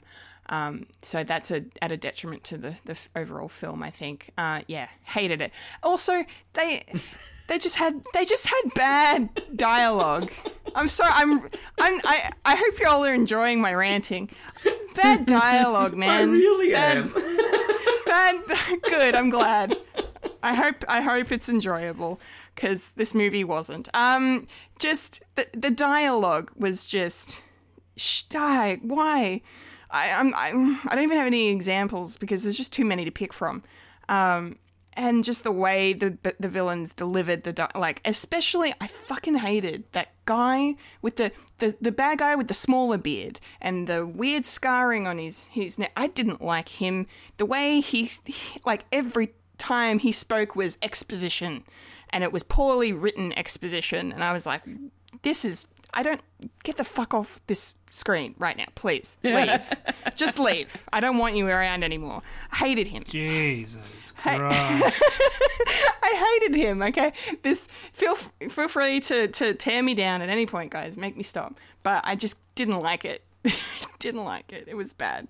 But yeah, I don't know. I was just I had really high expectations. Maybe that's my problem. That's on me. I had high expectations for this because it looked like it was going to be awesome. And especially, as we know, I'm a huge fan of superheroes and, people with powers. I thought this was going to be a really cool kind of gritty, cop thriller take on superheroes. And then they really missed the mark. It had the potential to be something really, really fantastic, I think. And it sucks because like I said, I love Dominique Fishback, and she saved this movie from being worse for me. Like she was my shining light in this film, and made me enjoy watching it, and made me think, okay, I didn't waste, nearly 2 hours of my time checking this out. So in summation, before I pass it over to Fulia, I'm going to give this a score out of 5. And it was so funny because I'm watching it, I'm like, oh, okay, I think I'll give it this score. I'm going to drop it down to this score. Oh, wait, no, I'm going to drop it down to this score. Oh, wow. Yeah, Wow. yeah. So if I had to give it a score out of 5, it'd probably be... it's around a 2.5. That's where I'm sitting. So Ooh, commit to a number, harsh. Kendall. Commit to a number. I know. I'm sorry. I'm so indecisive. I'll go 2.5. I will for Miss Fishback 2.5. Okay. Fulia. Well, I wouldn't say it was that bad. I actually didn't mind it. Great. I'm happy for you.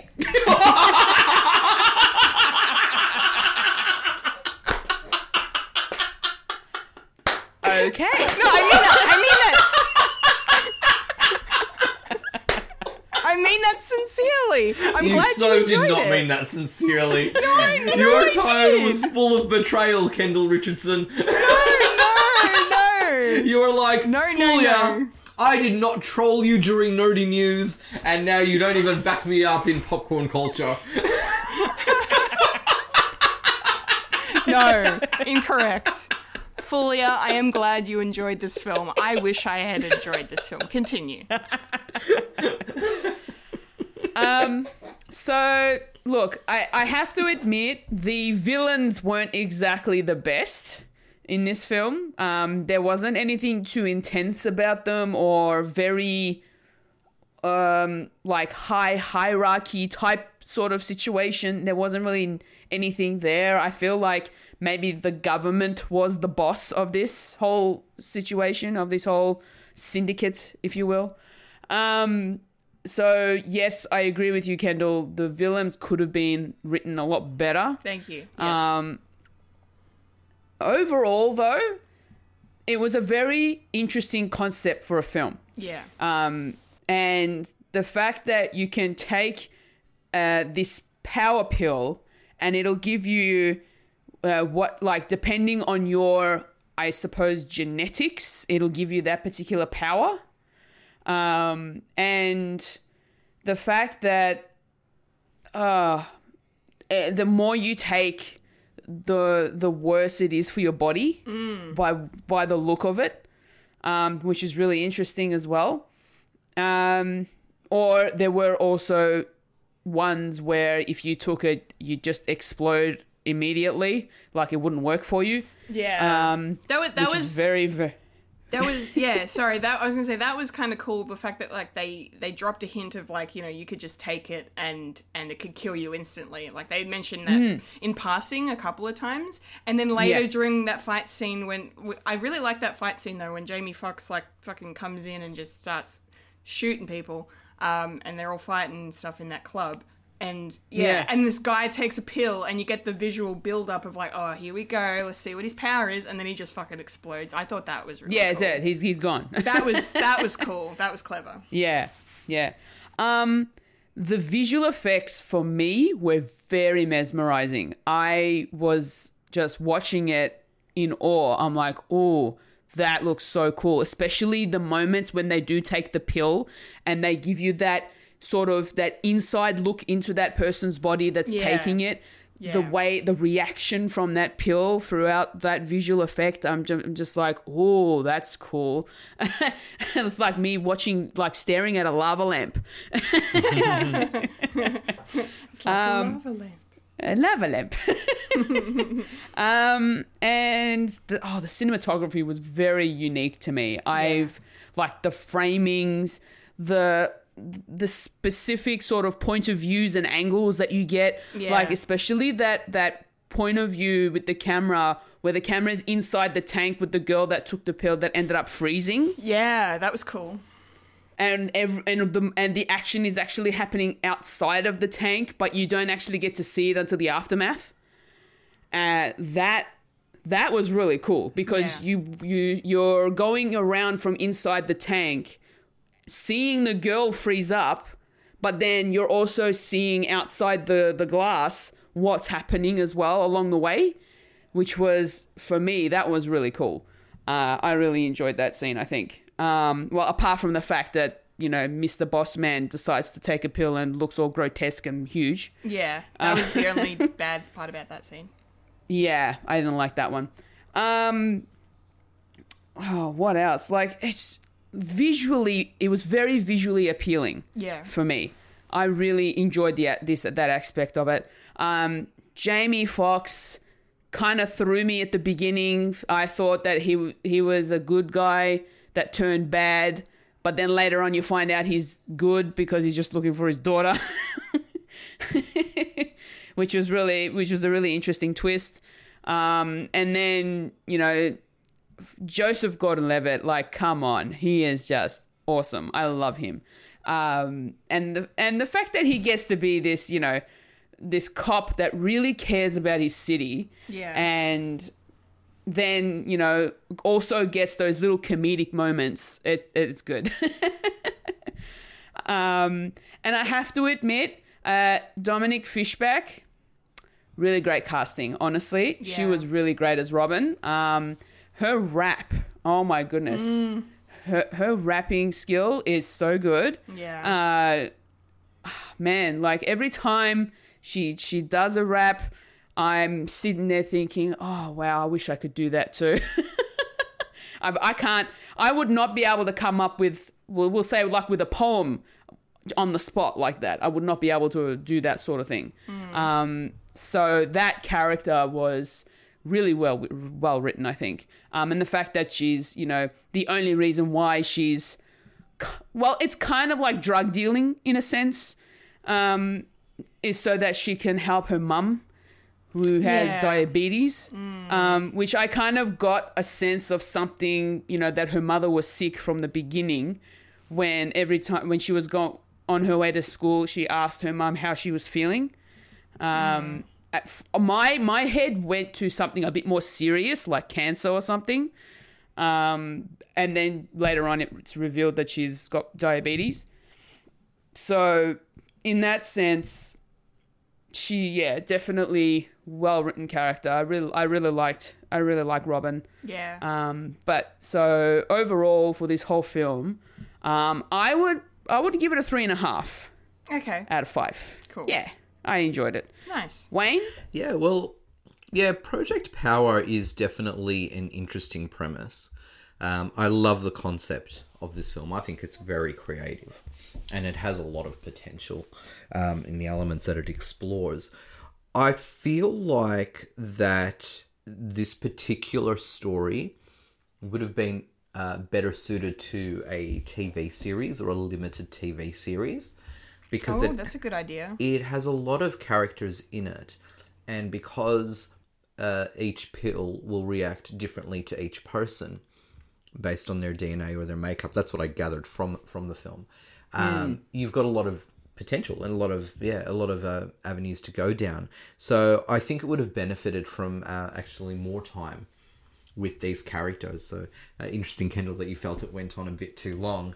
Perhaps if the time was spent over a longer period developing these characters, good guys and bad, maybe it would have been a bit more engaging for you. Yeah, I think so too. Yeah, so that was one of the things that was one of the lasting impressions. I was like, I actually wish this was, maybe like an 8-part series of 1-hour episodes or something like that. I think that might have worked out really well. Yeah, I agree. Would have worked out really well as a limited series. I think. One of the main reasons why I say that is that the character of Newt, who is Robin's cousin, so played by Colson Baker, who is the gentleman who emulsifies, right? Yeah. Now he's not in the film for very long, and we know very little about him.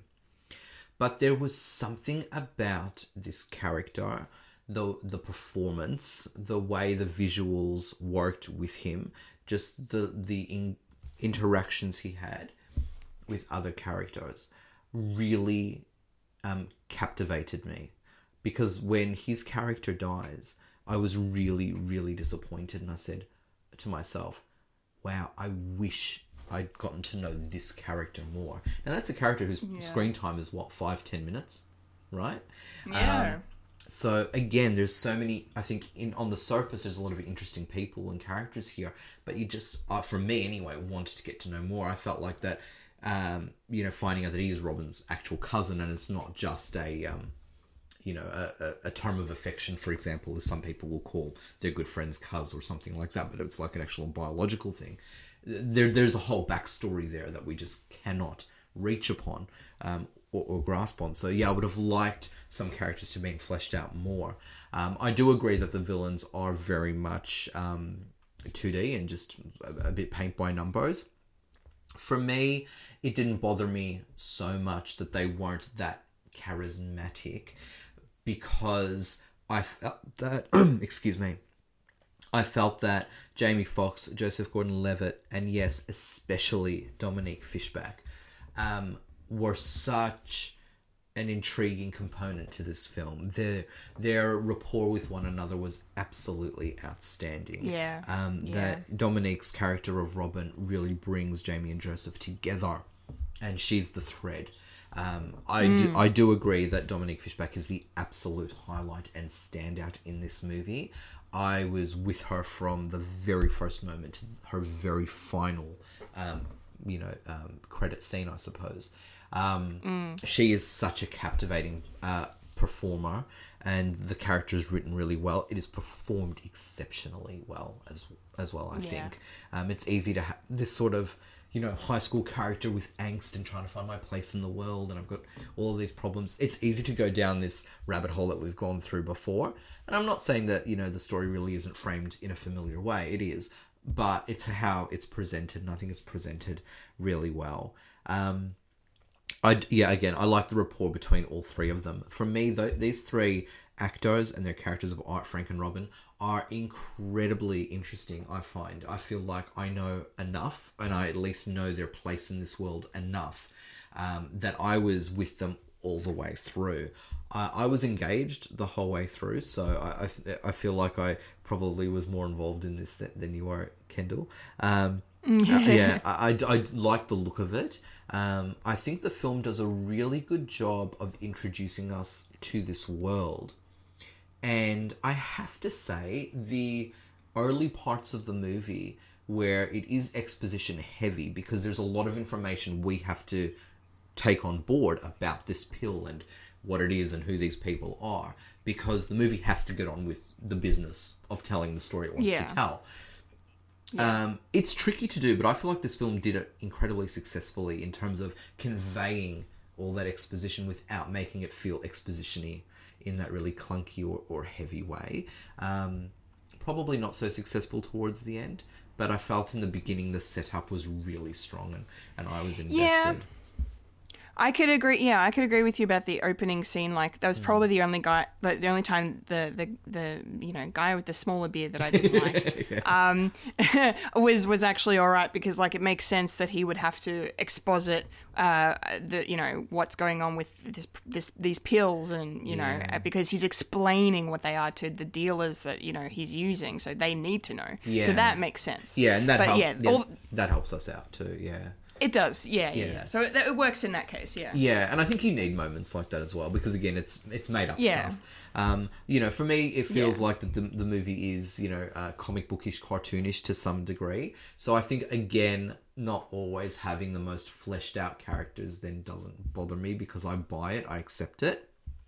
I do feel, however, that Mattson Tomlin's script, which this is based off, I feel like there was a lot more depth to it than what's come on screen. And to be honest, this isn't anything that I got from the film. It's by just doing a reading here, there, watching some videos and other reviewers, which I guess demonstrates that there probably was more depth.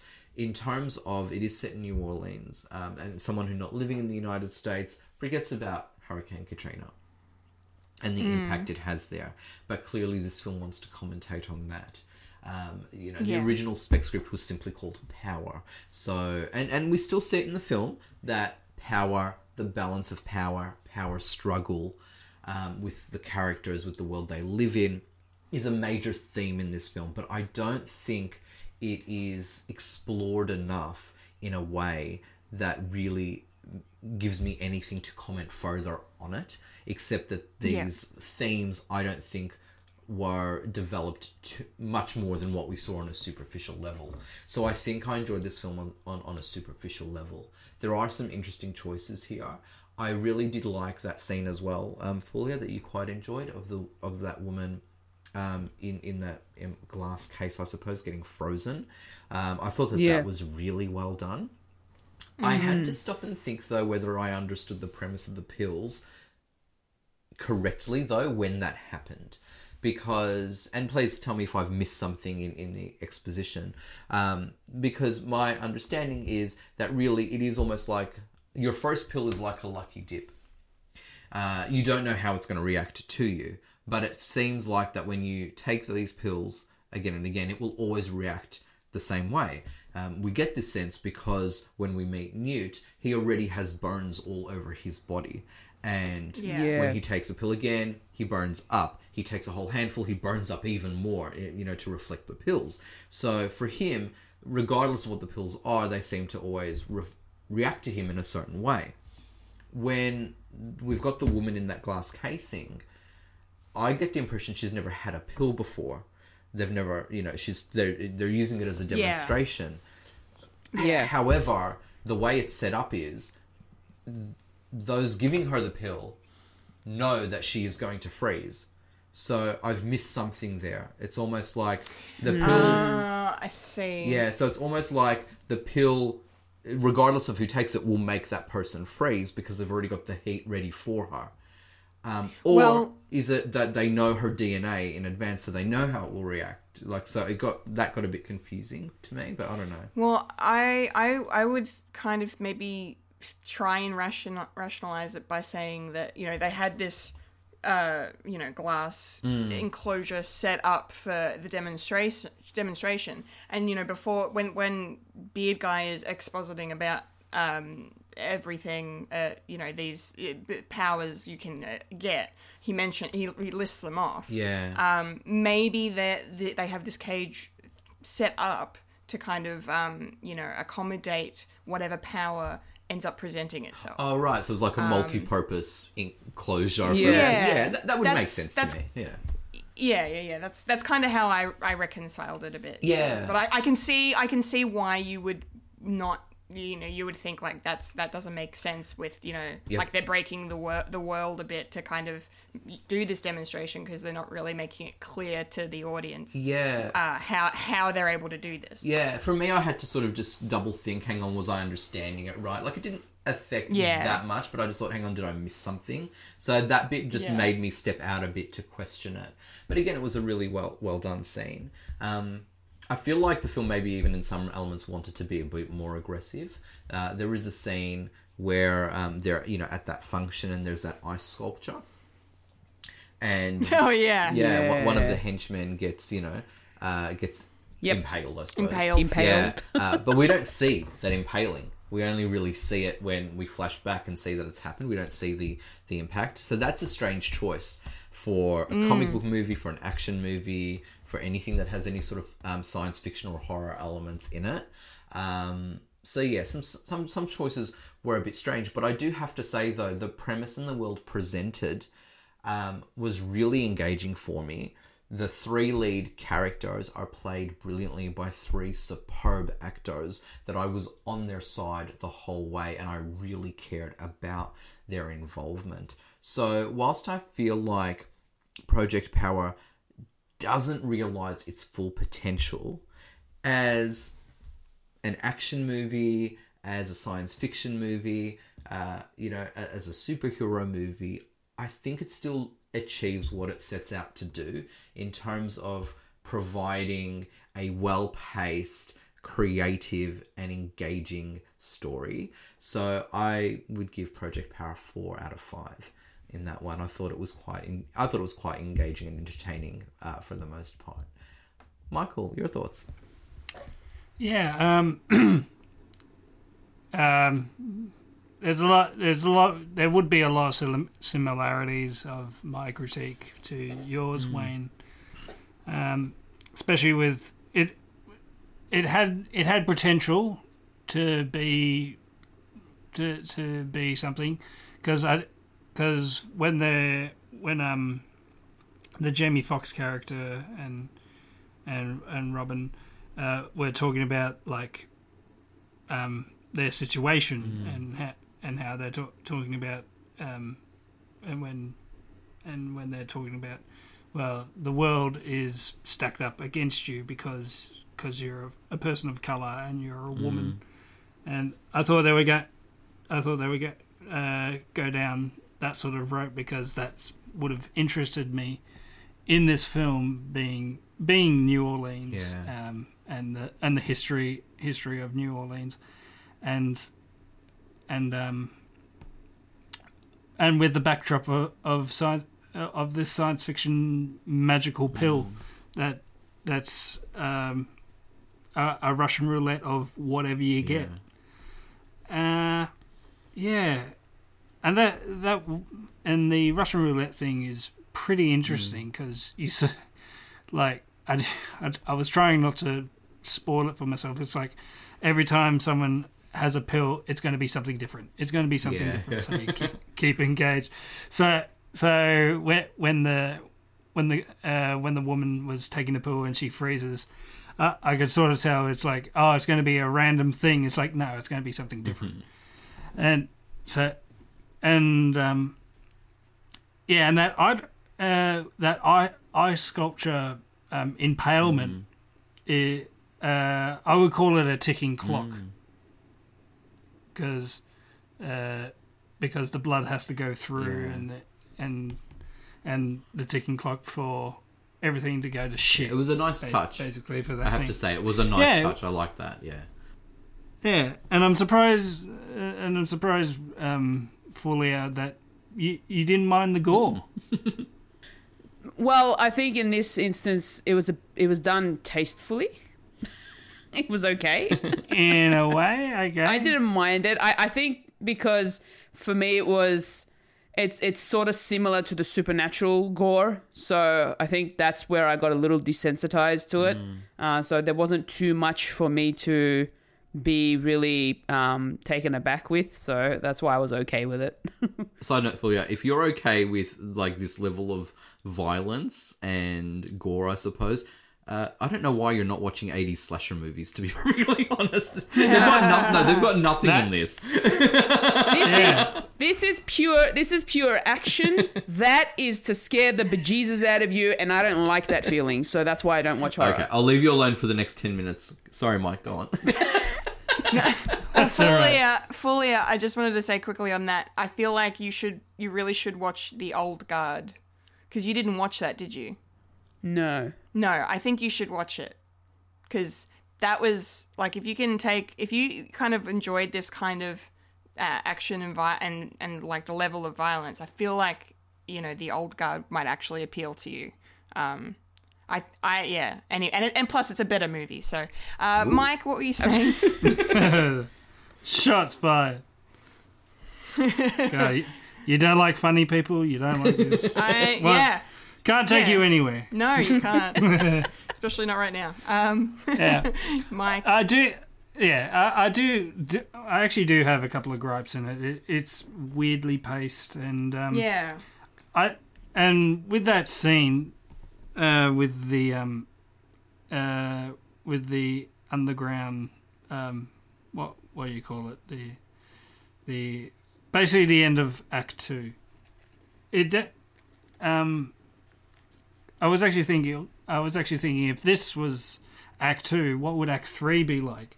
And then it's sort of a bit of a letdown, because they had the fight Bone Spurs man. That was interesting. Really, you doing that? Oh. and they didn't really have the ultimate boss.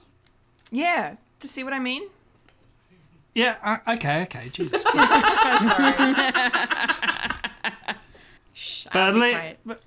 But at least we saw Jamie Foxx doing the Ark of the Covenant. Yeah. Yeah. Explosion.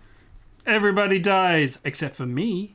and her daughter has healing powers. Yeah. And she doesn't need a pill, so she's the second coming of Jesus. Open up for a second one.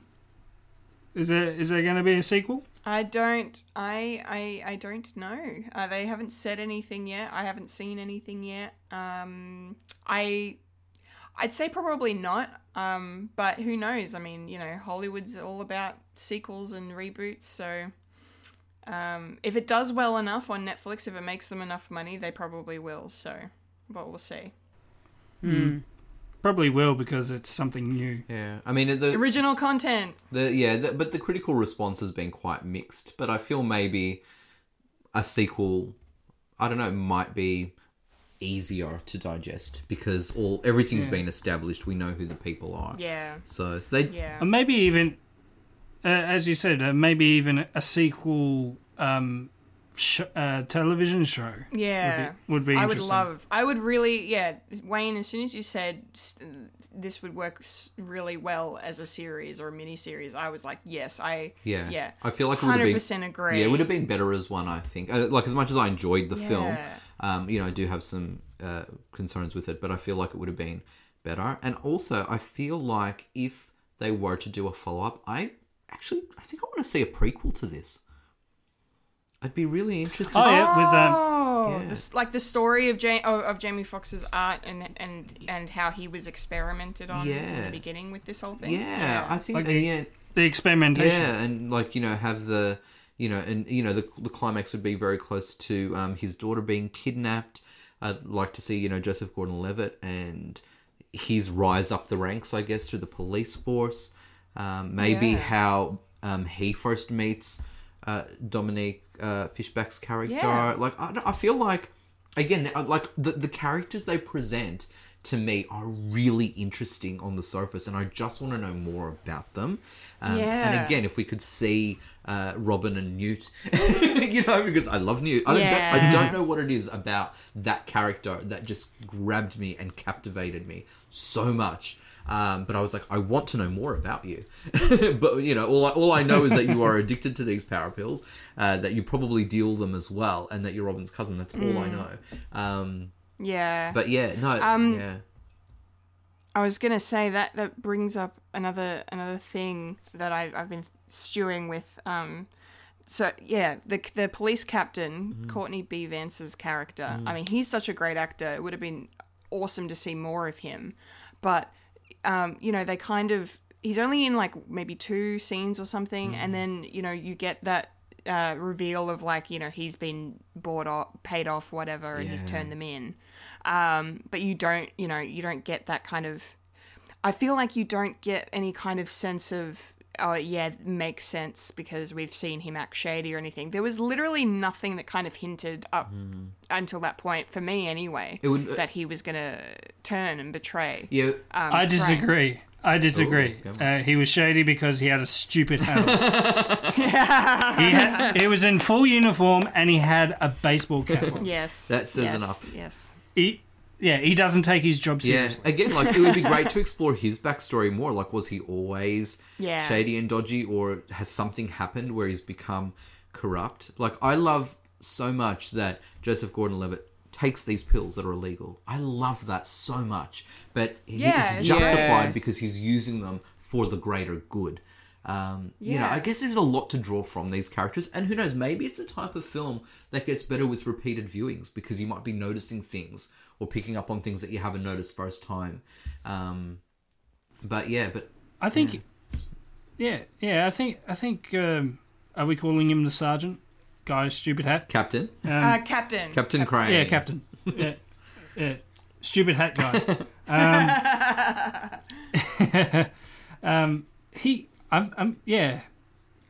It's sort of. I don't think it's a full on red flag shady thing, but he knew Jamie Foxx's character, so. Well, I suppose, like, because he's he went in that one scene in that cafe or whatever. He went from asking for Frank's badge and his gun to being like, oh, can you find this guy for me who's tied into the Project Power. He's the source. So maybe that's an indication that all was not right with him. That I may not have picked up on at the time, but I think I am now. So maybe that was that. I don't know. Maybe they knew each other, and that's the backstory. Maybe, they could have. Yeah, maybe that's all you need to know. Yeah. And Michael, they could have gone into it more. Yeah. Sorry, Michael. I was just going to ask. What did you score Project Power? Well, I was thinking about it, and I was having a look at IMDb or whatever it's called, the acronym, and I didn't want to be harsh because this is pretty much like first, quote unquote, first time directors like doing like a big budget like project, and it definitely has teething problems, but it looks fantastic, and so I don't want to be too harsh, but I think roughly 3.5, roughly 3.5. So 3.5. A 3.5, yeah. 3.5, nice. 3.5 out of 9. 3.5 out of 5. I reckon. Cool. Sort of that middle ground. Yeah. But definitely enjoyable. Cool. Yeah. Cool. All right. So what do you think, Kendall? Did you love it? It's quite funny that I am the one that liked this the least, and I'm okay with that. I'm totally okay with it.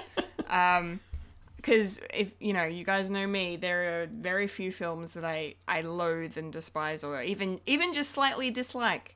I generally tend to love everything that I watch. So yes, this was good. I like difference of opinion is always a plus, especially in a discussion on a podcast.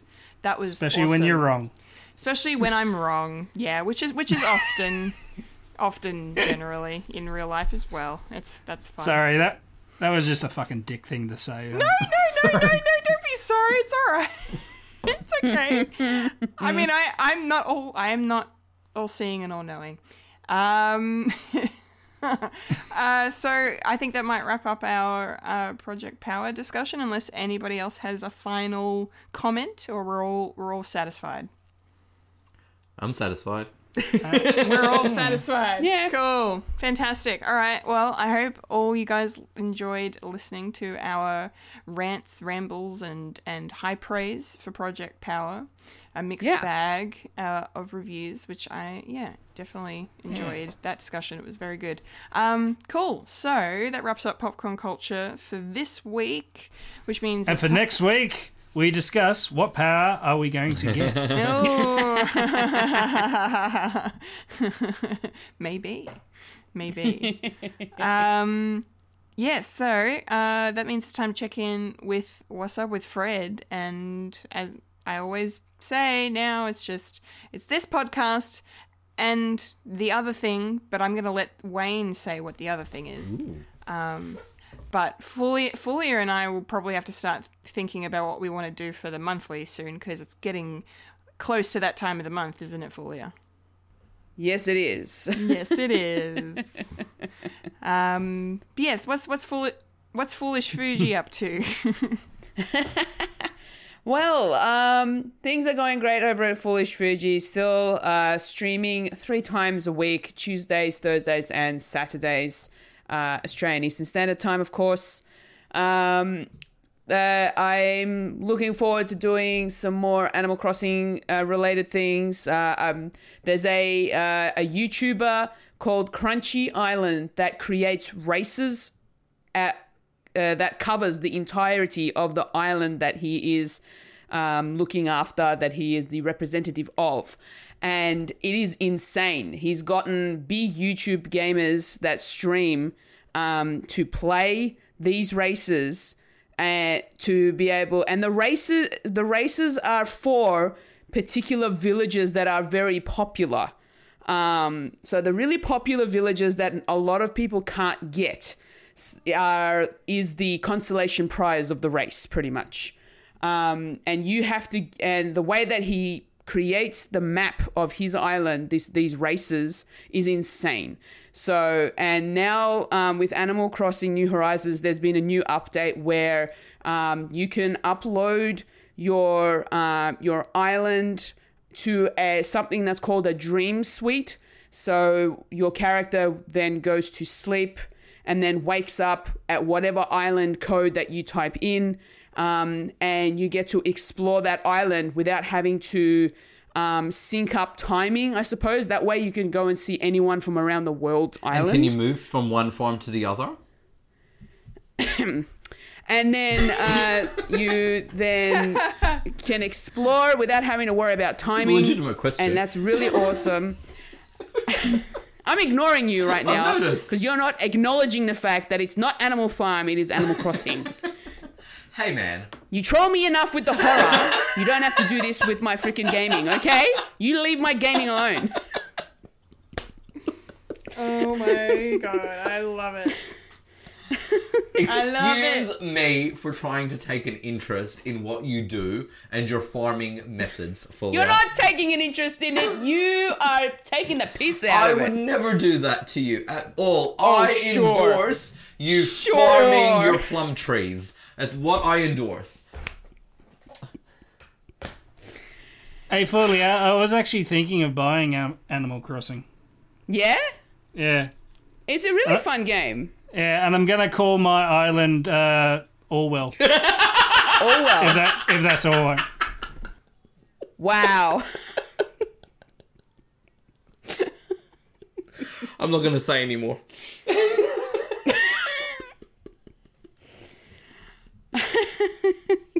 You call your island whatever you like, Michael. That's fine. What about Snowball? Is that a good one? That's totally up to you. So, Crunchy Island have created a Dream Suite race that they've uploaded, and I am really hoping that it's still up by Tuesday so that I can actually stream it and see how well I can do a Crunchy Island race, because they look really difficult. But so this particular creator is he's amazing with the way that he creates these mazes. It's insane. If you do look him up on YouTube, it's Crunchy Island. And yeah, it's also a lot of fun to watch too, to see other people doing these mazes. It's really cool. What else? Well, at this stage, Mario Kart is my Thursday game for now until I find something else. Obviously, Assassin's Creed wasn't going well for me, so I thought I'm going to just leave that for another time. Aw, boo. Either that or I might just do pre-recorded videos of me playing it, so we'll see what happens. What else? And Paper Mario on Saturday nights, which has been really fun. Although this particular weekend was a little bit tough. It took me a while to get through certain areas and figuring out certain puzzles. So yeah, we'll see. we'll see how that pans out over the coming weeks. Apart from that, I finally have started uploading my 11-hour stream that I did, but I'm putting them up in chunks. So part 1 is currently up. It is about 20 minutes, so it's not very long. Part 2 will be out. It should already be out as the time of when you guys listen to this. By the time this is released, part 2 will be out, and then part 3 and 4 will be out through the week as well. It's I've shortened it into a highlight video because of how long it is. I didn't want people to watch me descend into my madness for too long. Just do it in smaller chunks. So I hope you guys enjoy that. And then hopefully starting next week, I'll start uploading Murdered Soul Suspect. Yeah, that's pretty much it with my Foolish Fuji stuff. How about you, Wayne? What's going on with Fred? You've had a big week. It sounds like a lot, but it's not really. It's a lot more than what I've been up to. So we've got a new Fred Watch coming out, hopefully. Philip and I have had to pause our regular series because of our lockdown restrictions. But you cannot keep a good critic down. And so Philip and I invited 3 incredibly wonderful film critics to join us review a film in isolation. So that's coming very soon. Sooner rather than later, on the condition that technology does not destroy my soul. So please watch this space and just stay looking into our Facebook page and Spotify and SoundCloud as well for Fred Watch podcasts. Michael. Hi. Hey. Hey. What's going on? Christ. That's how much he's going on with Michael. Cool. Well, thanks for joining us tonight, everybody. And yeah. Yes. Hi, everybody. Bye-bye, everybody. Yeah. All right. Nothing in the pipeline at the moment, Mike. All my focus is trying to get a house, basically. So it's sort of nothing really to do with Fred, but I'll have an official bricks and mortar Fred shit. Yes. Woo! Exciting. Yay. With NBN that works. Ooh, hello. Moving up in the world. Yeah. Yeah. Hell yeah. Too slow, this dial-up. Can't use the phone, it's terrible. Yes. But at least the sound makes me nostalgic. Yes. Doesn't it? Save all? me, Kendall. Yes. Yes. Yes. All right. I think it might be time to wrap this on up. What do you guys say? Absolutely. Oh, yeah. Yes, yes. All right. Say it with me. 1, 2, 3. And that was a podcast. That was a podcast called Fred. You know how... Just right. You know how I take off my glasses? You're doing that now? Yeah. I don't know. I feel like Fulia's thrown hers across the room. She has to edit the show. No, that won't happen until tomorrow. Godspeed. Godspeed, my dear. That was a podcast called Thread. It's time for the Fred plugs. Remember to follow us on Facebook, Instagram, and Twitter for future podcasts from Fred the Alien. Follow us in our SoundCloud, Spotify, or Apple Podcasts. For Fred the Alien merchandise, go to our website, fredthealienproductions.com, and follow the link to our Redbubble, Jenna, where you can get apparel, home decor, bags and stationery. Oh God, it's not loading. From our unique Fred the Alien designs. I'm going off by brain at the moment. But our talented team. Unibums, Incompetent Gamers, our live stage shows, and more. That was the Fred plug. Yes, it was. Maybe, yes. I've been a Kendall Richardson. I've been a Wayne Stellini. I've been a Fulia Kantarmaja. And I've been drinking. And you've just experienced a podcast called Fred. Thank you, everyone, for listening to us. We appreciate you more than you know. Yes, we do. Yes. Except you, Jenna. Except Jenna. Fuck Jenna. If Marge Simpson comes for you, you're bad. Yes, stay safe. Stay healthy. Stay healthy. Wear a mask. Wash your hands. Remember to stay eat the fuck beef. home. And remember to eat beef. Never forget. Your beef. Never forget. You stay classy, San Diego. Yes. And...